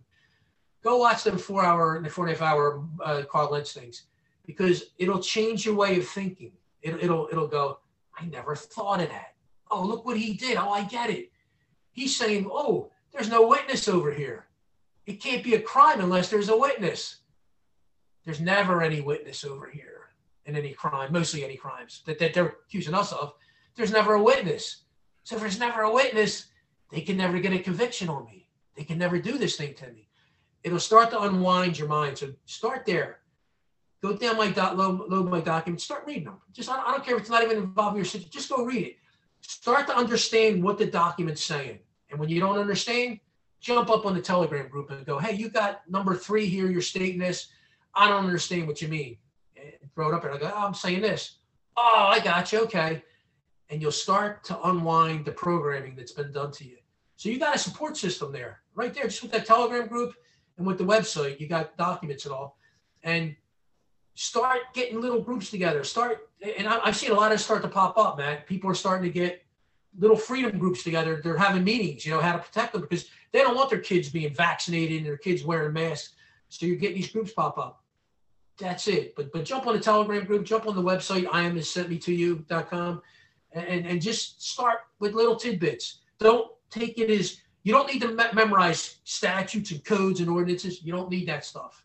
You need the basics. Hey, I'm a man. Somebody's making a claim against me. Who is it? Oh, it's the county? But the county's a fiction. They can't make a claim against me. So then who's making the claim? It's the basics. Start with that. And just take it one step at a time. Like what they say, the longest journey has to start with the first step, you know? So take the first step. That's all. Amazing. Well, yeah. And I think the website is fantastic, and the groups are really helpful. I've kind of been on there, and I kind of see it as your armor. This is like, you're going to build it up. This understanding you might not need, like just having a gun. Hopefully you don't need it. But if you need it, you're all set, and just chip at it over time. So yeah. Real quick on that. Here's the power of groups. I had a guy contacted me. He was involved in he had a traffic accident. He didn't harm anybody. He did damage property, but he settled it with the guy. Now, there's the guy whose property damage. He went to the guy and said, hey, listen, what do I owe you? I'll pay for it on the private. In other words, I don't want to involve me. And he did. He did what a man is supposed to do. He stayed in honor, and he resolved the matter himself. Well, who's got their hands in his pocket? The local county. Okay? They're trying to press criminal charges against him. DUI, whatever, you know, they're trying to press criminal charges against him. He didn't damage anybody. Anything he damaged, he fixed. Okay. So now they got his hands in his pocket. So he did one of them Zoom meetings the other day, and I just put it up on the page. I don't know if you've ever seen it. It's really cool. He did one of them Zoom meetings. So what I did is I analyzed his Zoom meeting real time as we went through it. Now, listen, I call him a greenhorn. I'm a greenhorn. Listen, I'm not a professional litigator. He had 2 seasoned attorneys. here's what they do to you. When you start kicking their rear end, they just pointing at the obvious, like, where's the county? The county's a fiction. They try and say there's something wrong with you. You don't understand the process, my friend. You know, we got to send you for a mental evaluation. And that's what they did. They had a mental hearing for him. That's what this was. This is a mental hearing. So he's got 2 attorneys against him. And the judge was sort of against him at first. And then he starts filing, like, he used some stuff from, like, the stuff from KL, from Crow Show, about the trust and all. He threw some of that out there. But then he started doing a lot of stuff that he got from me, and some stuff I learned from Robert Fox that I showed him he used. And guess what? This competency hearing, where they were calling him mentally incompetent, there's something wrong with this guy.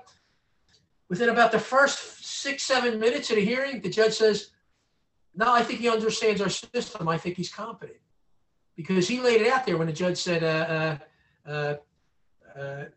he said, you're representing yourself. And I don't want to use his name. He said, you're representing yourself. He said, no, I'm not. I can't represent myself. He said, I am myself. God, I am who I am. I'm not representing. I am who I am. I'm not. I am. And he nailed him on it a couple of times. And he said, well, so he said, you're going to be pro se. Remember what I said? They're going to try and attach labels to you. He said, I'm not pro se. He said, and nobody could force me to be pro se. Bam, got him again. Then he started talking about the trust. Well, listen, I'm the beneficiary in this matter, he said. And the judge knew exactly. The other people, there were like 6 other people in the Zoom meeting. Matt, they was going like this over their heads. They had no clue what he was talking. They probably thought, there he goes, that crazy stuff again. And he said, well, he goes, listen, if I'm going to be the surety, he said, then I'm claiming all the bonds. I want all the bonds for this hearing. He said, I'd like my check at the end of the day. Now, the other people think he's nuts. So the judge said, I'm not going to agree to that. I'm probably never going to agree to that. He didn't say, you're a nut. I have no idea what you're talking about. He said, I'm not going to agree to that. So in other words, he knew. And the judge said 3 times, I think Mr. So-and-so knows exactly what's going on here. Now, get this. He told him, because they were trying to force the attorney on him. Because when they force the attorney on him, they bring his status down. Now he's got to do everything through the attorney. They lowered him from a man. Now he's got to deal with the attorney. That would have crippled him, okay? The judge wouldn't allow it to happen. And here's the best part. At the end of the meeting, they had to get the incident out of that court. They had to move it to another court. And it's a shame because the judge said, he said, oh, he goes, I can't hear this in my court now. You know, the matter, he goes, I really wanted to hear this. He goes, I'm really interested in this. He said, I really wanted to hear this. When have you ever heard a judge say, I really wanted to hear this? And I know he was making inroads when he did the couple things when he said, listen, I'm not representing myself. I am myself. And a couple things like that. And the judge smiled twice during the thing. Big smile broke out on the judge's face. You know what do you think that judge was thinking? I just want to figure out if you know what he was thinking, that judge. When he heard the rebuttal. What do you think he was thinking? I don't know. Maybe he's one of those good judges that's hoping that we're catching on to this system. He know what he's thinking? I got monkeys running through here all day. Like it's like a processing plant. Bring another monkey in. Bang. Hit him on the head. Bang. All of a sudden, I got a player here. This is not a monkey. This guy's the player. He knows what he's doing. Because not only did he hit that stuff, he used the stuff I showed him about motions and attorneys. Because remember, an attorney never has personal knowledge of anything, right? So the attorney filed a motion against him. That made the motion forgery and fraud. Because the attorney lost that personal knowledge. And he said, oh, by the way, Mr. So-and-so filed a motion against me. He said, Mr. So-and-so's got no personal knowledge of anything he wrote in that document. Bang, judge is getting it. This guy, he's a player. He's got this whole process. This guy's a player. For that judge to say, I really wanted to hear this. Know what he wanted to see? This little guy is knocking these 2 experienced attorneys. He's knocking them around. I enjoy watching this. I would love to see this. That's what he was saying. That's the power of this stuff. When you learn what you're doing, you could take a judge who's against you and he goes, look at that. This little guy, he's banging these 2 experienced attorneys around. I want to see how this plays out. He's probably going to give you a favorable ruling too, because he respects you. And all of a sudden, he wasn't a nutter who needed medical evaluation. He garnered the respect of the judge. Okay? he had the respect of that judge. That judge knows he's a player. So when you carry yourself like this and learn this stuff, people will look at you differently.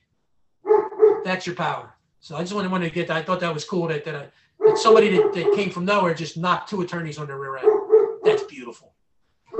Yeah, amazing. Well, Alphonse, this has been great. I'm so grateful for your work, and the tutorials are great. Your website's a fantastic resource. I'm in the Telegram group as well, so it's awesome to see all the people communicating. And like I said, yeah, I see this as our shield. You know, to have understanding, to opt out of systems that are just causing harm. You know, and then letting us go in our peaceful way. But just also, people need to understand that. Now it's becoming more obvious. There's certain people that are trying to harm you in various ways, and we need to get out of those systems. So I appreciate you doing a lot of the legwork, and this has been a pleasure. So I invite everybody to check out Alphonse's website. It's fantastic. There's a lot of documents on there. Join the Telegram group. Support his work. He's putting it all out there for free, so throw a donation in the bucket. It really helps, people who do this kind of thing. So I appreciate your heart and spirit and the way you're doing it. So thank you so much, Alphonse. I appreciate it. All right, guys. See you later. Thanks for watching. There you have it, ladies and gentlemen, the absolutely phenomenal Alphonse Fagiolo. This man is incredibly kind and generous and hardworking. His Telegram, since going on Crow 777 podcast, has been exploding. And, he's just an amazing person. More and more people are finding solutions for the challenges they're being faced with basically this parasitical system. That's what's going on. And so, he is a great resource if you want to, know how to open your gym, if you want to go visit a loved one in a hospital, if you're dealing with these infractions. Not only him, but the group that he has created on Telegram. If you go to t.me/Matt Belair, that's my group, and I'll link you to Alphonse's. I think it's just his name. So if you look at the name and the title, it's very long. You should be able to find him on Telegram. And so I highly recommend you checking that out, because the group will support you in your situation, because there's so many situations out there, and this knowledge can really help us realize that this is all a consent-based system, and we need to remove the veil from the Wizard of Oz so we can come back to freedom of empowerment, or reclaim it. Claim our freedom and empowerment. It's the one thing that I've heard recently that I thought was true was that tyranny will take away as many freedoms as you allow it. Right? So we need to stand up for ourselves and be free and not accept anything less. And so if you're looking for solutions, definitely check out his Telegram groups. There are others, and there's going to be other guests coming on the show as well. You've got Solutions Empowerment out of Australia. You've got Cal Washington and the InPower movement in Canada. You have Christopher Gronsky, destinationfreedom.org in the States, and many others. Those are just a few examples of really knowledgeable people, and we are all working towards solutions to remain free and empowered and build the solutions together. So, I hope that you enjoyed this episode. Please share it as far and as wide as you can. Leave a review. Become a member. It's the most important thing you can do to stay in touch, just in case all else goes missing, because even YouTube is on its last legs, it seems there. So let's stay in touch. You can get me over on Rockfin as well. And that's it. So thank you guys so much for listening. I hope you enjoyed this episode, and let's come into a state of peace and coherence before we end it off. Wherever you are in the world, just stop what you're doing. Take in a deep breath in through your nose.